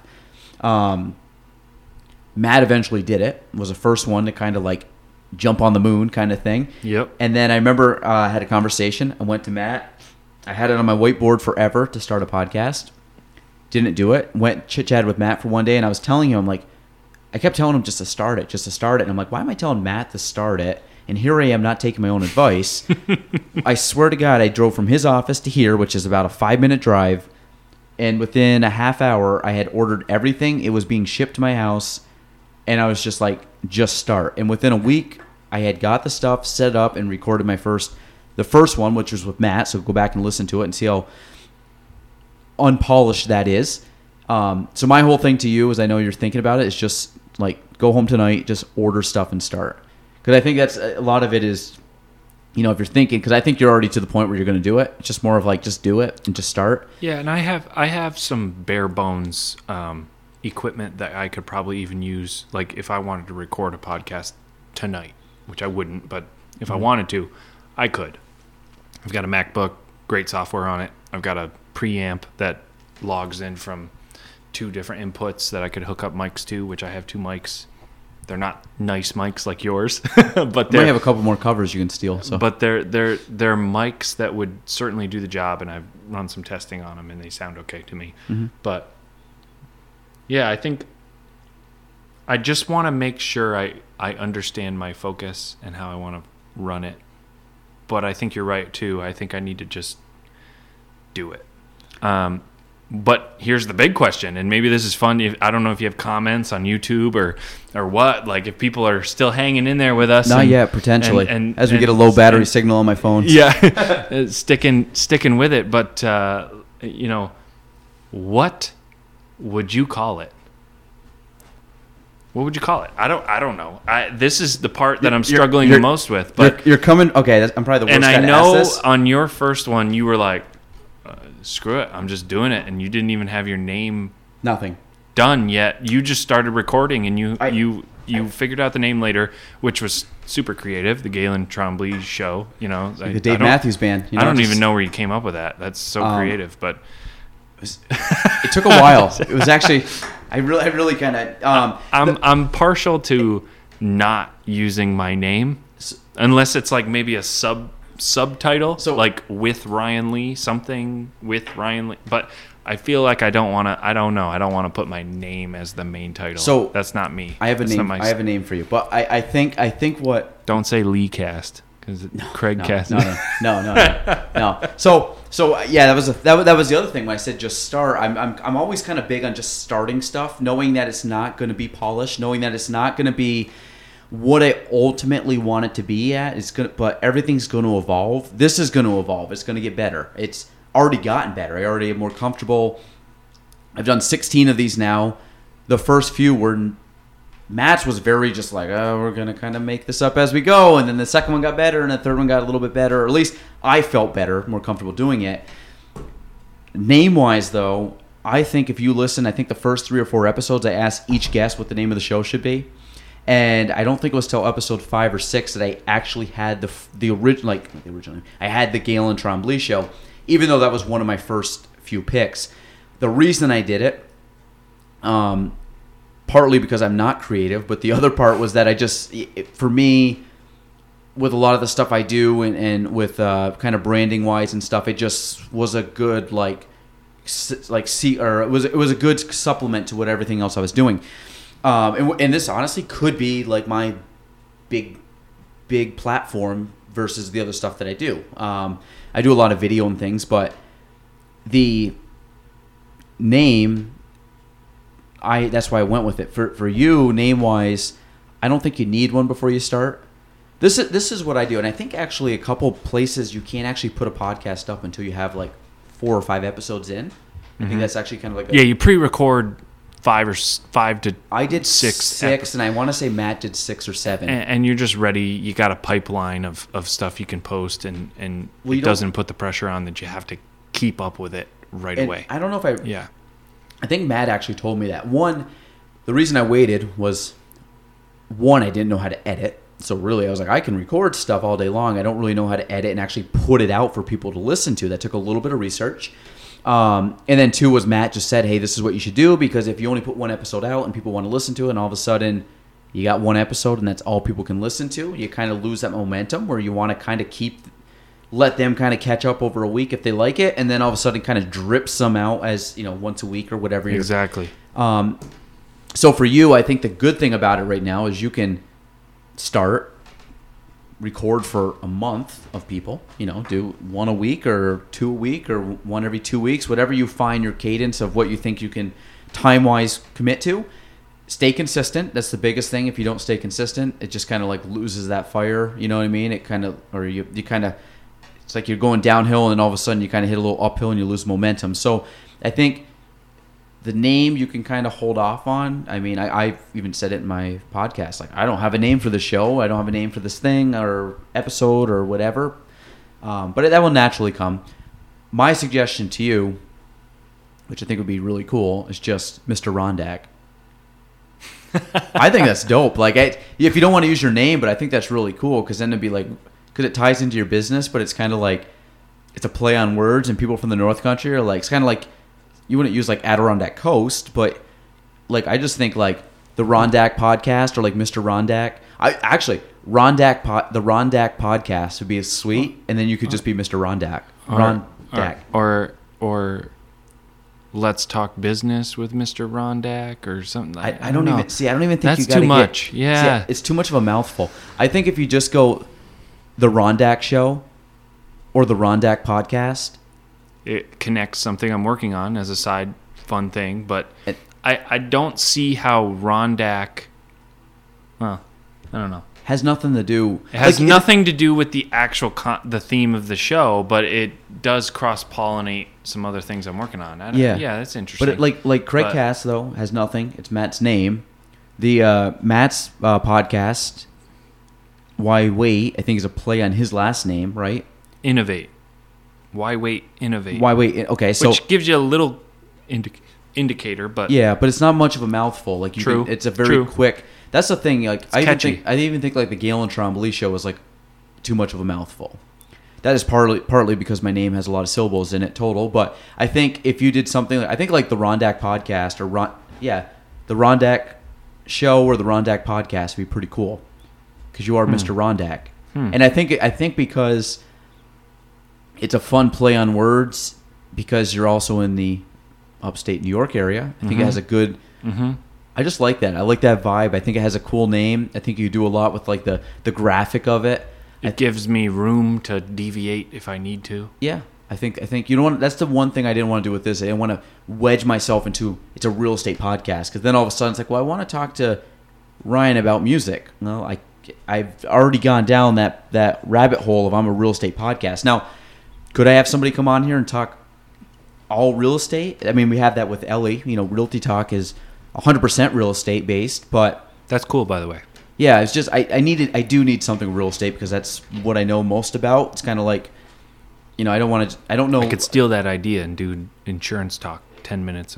Or woodworking or whatever. I think there's a lot of merit to all that, but I think you can play off of Ron. I mean, you could do the Rondak show, the Mr. Rondak show. I want to say Mr. I think it's a lot, but I think the Rondak show would be cool, and then Mr. Rondak, Ryan Lee, whatever you wanted to say. Yeah. But I think you could go into, then you break that down and say, hey, under the Rondak channel or the Rondak podcast or the Rondak experience or whatever you want to call it, you could have a little like mini segments of, hey, this is a Woodworking Wednesday. And you just talk about wood for 15 minutes. Just do a quick, no, I mean like, some people would listen. I mean, it'd be like, hey, this is, I was doing my Adirondack chairs. I've been trying to do this, or hey, I came up with a new, kind of a new technique that I think would be neat, or something I tried, or a new piece of equipment that I bought. I think there's a lot of different avenues that you could branch off, but my opinion is I want to pigeonhole yourself from the start by saying I'm only going to do something. I think your base could be on business. Maybe I'm wrong. Maybe you do just say, I just want to do business, and I think that's it. But I think the Rondak would be cool because it ties in your small business to the area. Yep. No, there's a connection there. There's the entrepreneurial start from the ground up. I don't want Rondak chairs and furniture to become my full-time job. Yeah, it's a hobby thing for you. But it does also connect to that entrepreneurial spirit of how do you run a business, and and then you connect that with people who have crushed it. Mm-hmm. Yeah, the ballers. Yeah, Yeah, I think something on that. I would put Rondak in it. I just think that's okay. You're starting. I'm with you. You're starting to you're going down that path, and I think it's a great path to go down. I think you've had some success, and obviously the quality is good. Connects everything together. Yeah, I think it's good. I'll let you stew on that, but I think you're. Yeah, the chairs I made for your parents are like prototype 1 and 2. They're frankly shit compared to what I've been able to make now. But I think I paid you for what they were worth then at the time too. So I think you gave me a good discount on it. So easy now. We'll call it. Like I said, they were prototypes. I think they came right off of the ground floor. Are they still functional? Do they still fold, or are they just shit? There was a little bit of an issue, I think, when the weather kind of changed, because I think there was something but we ended up kind of just sanding down a couple things, and I think they work fine. Okay. Well, so like I said, I do home calls if I need to go fix it. It was and tweak them up or upgrade them. Well, like I said, this was very, very much the. It's like an iPhone. It goes to shit because they make it go down to Ryan, shit, and then Ryan just change the battery. You purposely made it last for a summer, so then every year he's got to come and make a service call and do FaceTime. Yep, every May, every May around Memorial Day, he comes in and retention of a customer. Yeah, he just checks the screws and make sure everything's good. So no, I think you're onto something. I feel confident that you could pull this off, which is good. I think you'd have fun doing it, which I think is the main thing. Yeah. Yeah, and it's fun. It really is. One of the things was you get to meet a lot of people, and it's funny the amount of people. This has been going on for, less than 2 months. I've been doing this. Like, actually, I'd say I'm going on month 3 of actually interviewing people, but it's only been public for less than 2 months. And the amount of like random people, like people I know or maybe don't even know that have mentioned, hey, I've listened to the podcast. Hey, I like your podcast. Hey, whatever with the podcast is kind of cool. And it's a conversation starter for one. And then a lot of them is like, I might have met them and they mentioned, I'm like, actually, you'd be kind of fun to have on the podcast. Like, and they're like, yeah, I will do it. I actually had one girl that's coming on, and she was funny because I said, would you ever do a podcast? I know a little bit about her, but not a ton. And just a nice girl, local girl, and she's I think would be a fun person to talk to. And she actually kind of said, she's like, oh my God, yeah. She goes, I've listened to a couple and they're great. And I go, oh, cool. Like, I didn't know she listened to them. And then like 20 minutes later, she sent me a text. She goes, you know what? I was actually thinking the other day, if I was ever on that podcast, what would I drink? And I was like, typically we have like, I think that actually started back when I had, I think me and Matt, had coffee the first time, which anybody that knows me knows I'm a sucker for coffee. But I think me and Megan, who was episode 2, had a bottle of wine that we basically like took down that day. And then we've had a few others. I had Ryan Gwinup, who's a big, oddly enough, a Genesee beer guy. But he brought they were out where we went, which I'm happy. So he ended up bringing a Switchback, which was a much finer choice in my opinion. Yeah, you know, like Switchback? Oh man, Genesee, that'd be the end of me. Well, that's his thing. He drinks them on all his things. No disrespect, but for me, then not my thing. Well, I got a nice second fiddle here. That's to tie this in, Ryan goes, do you want a beer? And I've been eating to my standards, very poorly over the last few months, and I've been trying to get back into the gym, and so I politely declined, but it's a really good beer. So he had me on the fence there for a split second, but Fiddlehead out of Vermont is a phenomenal. I will never pressure you. No, but it was good. I will hope you enjoy the one or two that I did not have. But no, that is part of the fun. Is like I said, get a couple drinks, hang out, chit chat, have a conversation. I usually find evenings is when I do it because usually it's kind of like happy hour time. People have kind of the day's done and just want to kind of have a drink, sit back, relax. Or I've done it early morning on like a Sunday. Last one we did early in the morning on Sunday, and that's kind of fun too. Depends on the time. I do enjoy the evening ones though, the best I think. If I can get a good evening. I don't know when you'll find time that like when you'll want to put it out like time wise, but yeah, evenings are good because it's just kind of more of a. It's very much like go to the bar, have a drink, and just kind of hang out. Just like let your mind relax after a big day of whatever. Yep. I think there's something to be said about that. So, anything else you wanna bring up? It's up to you, man. I feel like we've had a great conversation. We spent 3/4 of it on music, but that's cool. And then the other third on podcasting. Yeah. I'm happy with that. I think that's there was some other things which, to be honest, I will go over a couple of the topics, maybe rapid fire, but I was going to talk to you about the Rondac chairs, which we kind of touched on a little bit. Yeah. But I'll put that in the show notes. But they are phenomenal. Look them up on Instagram. I'll get all the correct details from you so we can have people if they want to follow you on that. But I obviously we kind of joke about it, but the prototypes that you made a couple years ago I thought were phenomenal. They're very, to me, innovative from a sense of the folding aspect of it. And I think you've only, as we've talked, as you described the one I got or I gave my parents, they were shit, which he's being very hard on himself. They weren't that level, but I'm sure they've evolved way better at this point. So if anybody's looking to buy them, they are, I can only imagine they were I thought very good quality back then, and I'm sure they're very high quality now. I've improved my source of lumber. I'm getting, like raw, rough cut cedar and just making this stuff look absolutely gorgeous. but then I'm also, and so cedar has natural oils in it that will prevent decay over time. Cedar has the ability, much better than like the pine mixture that I made your parents out of, to just last. You leave unstained, unfinished pine out, and you leave unfinished, unstained cedar out. Cedar's going to last twice as long. But then you put the finish on it too, it's going to last and look that much better.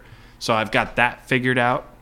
I've got a few pieces of the folding mechanism figured out so it doesn't get stuck.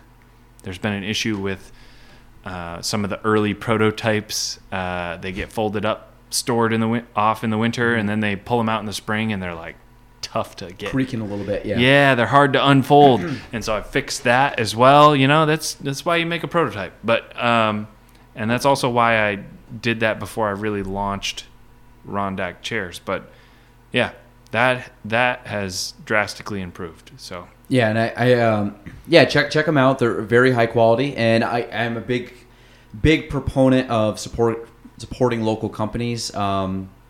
Kind of one of our new phrases for our company is "local matters," which I truly believe is just a good catalyst for just basically taking what we have here, being kind of a small, tight-knit area, and reinvesting in our own local neighbors, whether it be food, chairs, whatever. If you're going to buy an Adirondack chair, contact Mr. Rondac. It's locally made. Guy who's grown up here all his life. So I just think that there's a lot to be said about supporting your neighbor, in especially your small business. So please check Rondac Chairs out. And on Instagram, obviously, is you can see a lot of cool designs and kind of what you're doing. I know you got a lot of progress pictures and a lot of. We're on Facebook too. Yes, you're on Facebook. Yep. We'll link it all up to make sure people can definitely get a hold of you. We touched on the Boy Scouts. We touched on the podcast, ADKYP.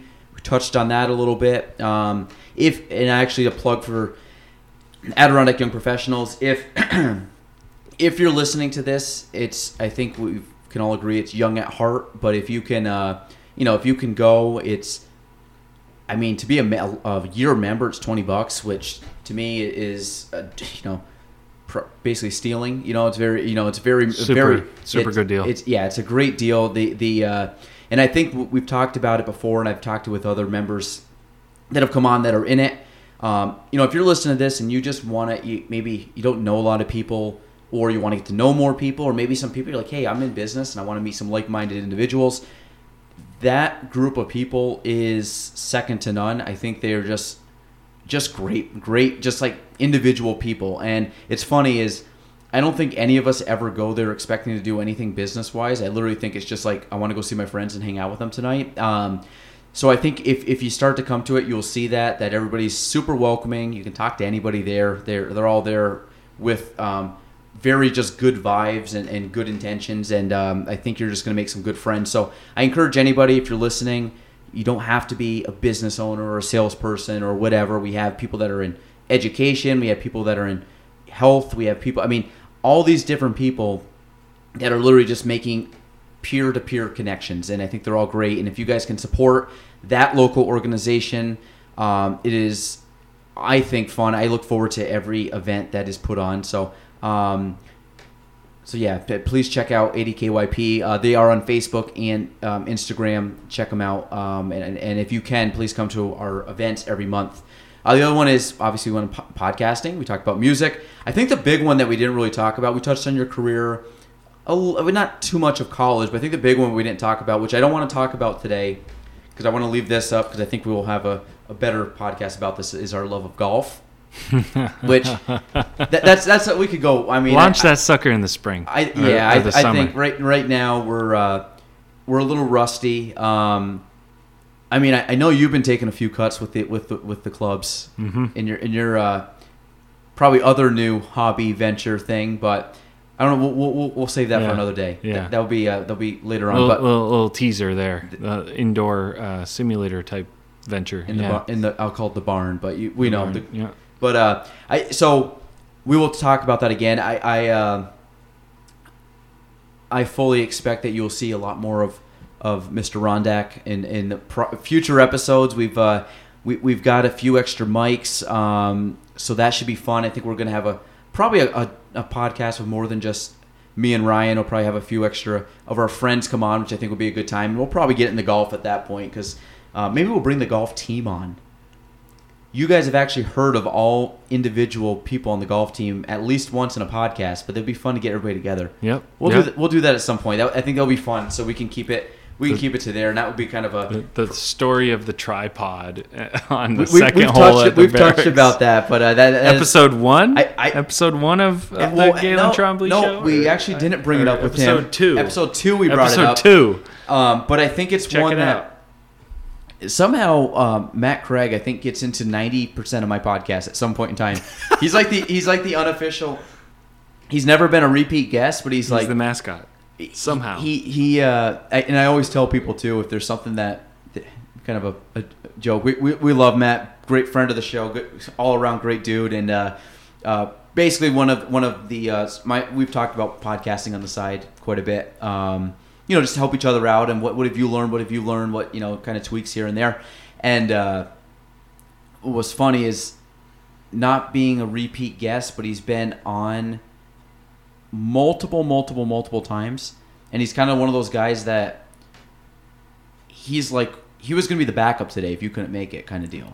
Like Matt's like in the wings, and I think once we get on this, like the whole tripod thing, we've talked about it before, but people may have not heard that episode. So when this comes on and we actually have everybody there, it'd be funny to see everybody's perspective, because everybody had different thoughts when it happened.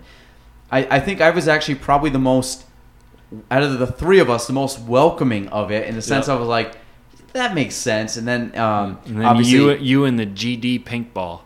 We talked about that. Losing the pink ball. I remember episode 2. Episode 2. Yeah, I think it was episode 2. It was either Matt or Meg, but we'll have all of them come on. I think that would be a good segue into that would be a fun one. That would be a good group. Absolutely. Yeah. So that'd be good. But I think we'll stop there, because honestly I'm getting hungry, and I'm sure you're probably doing the same. Yeah. So actually, give yourself a plug. Where can people find you? Obviously, we will put this in the show notes, but Yeah. So again, business owner, business leader. If you are questioning or considering your insurance needs for your business, check me out. We are at www.hbinsurance.com. But you can contact me easily through that website and our call-in service. But Hickok and Boardman Insurance, I love it. I'm nerding out on it, and absolutely loving that career choice. It's been phenomenal, great company, and our capabilities are unmatched, I feel. Maybe I'm a little biased, but we offer a lot. And so depends on what your needs are. Give us a call. If you're interested in Rondak chairs, custom piece of furniture, or, you got a special need, I'm exploring a lot of things. It's not just the Adirondack chair. We're making a lot of other little things too, just to keep things fresh. If you're interested in that, check us out. Rondak, RONDACK, chairs and furniture, on Facebook or Instagram. Perfect. So again, I want to thank Ryan for coming on. You were one of the originals that I really wanted to have on the show, so I'm glad we did. But you guys will hear more of Ryan. I always enjoy our time together, and a man of many mutual friends. So I'm sure we'll have some good group podcasts in the future, because I've actually found that as much as I like the one-on-ones, the group podcasts are fun with multiple people. I'm sure they're a riot. Yeah. Now we got some. We're expanding. We got some better technology. You can actually hear the headset. So I don't know if you don't watch the video, we now have, I think that's still taping. Just a sec. Who knows? No. Yeah. We're still moving. All right. So again, we do this live, so there's a little glitch, but we're all good. I think you'll still see it. So to kind of make my point is, if you can't watch us on the actual live, I say live feed, but on the feed, are just listening to us, we now all have headsets, which I think was, to me, was a big deal because I always could hear what we're hearing because I always like was using like the Apple earbud, but this actually takes away, has a little bit of noise canceling capabilities, and it allows everybody to hear what I'm hearing, so you can kind of realize if you're talking too loud or too quiet or too close to the mic or too far from the mic. So I don't know if you've experienced that before. Obviously, you have with music and stuff, but absolutely, it's beneficial. It does help. Yep. Yeah. So that's really cool. So we are trying to make this better every episode the best we can. But again, I want to thank Mr. Rondak, Ryan Lee, for joining me. Again, everything will be in the show notes. Please check him out. Please support the Rondak Chair and Furniture. He does some great work and all around super guy. So you'd be supporting a real good person in the process. So I think that's it. We will see you guys next time. So this is episode 16 of the Galen Trombley Show. Sweet 16. Thanks. Sweet 16. We're out. Thanks for listening to the Galen Trombley Show. If you want to reach me, you can go on Facebook at Galen Trombley, on Instagram at Galen Trombley, and on YouTube at Galen Trombley. The spelling, GaelanTrombley.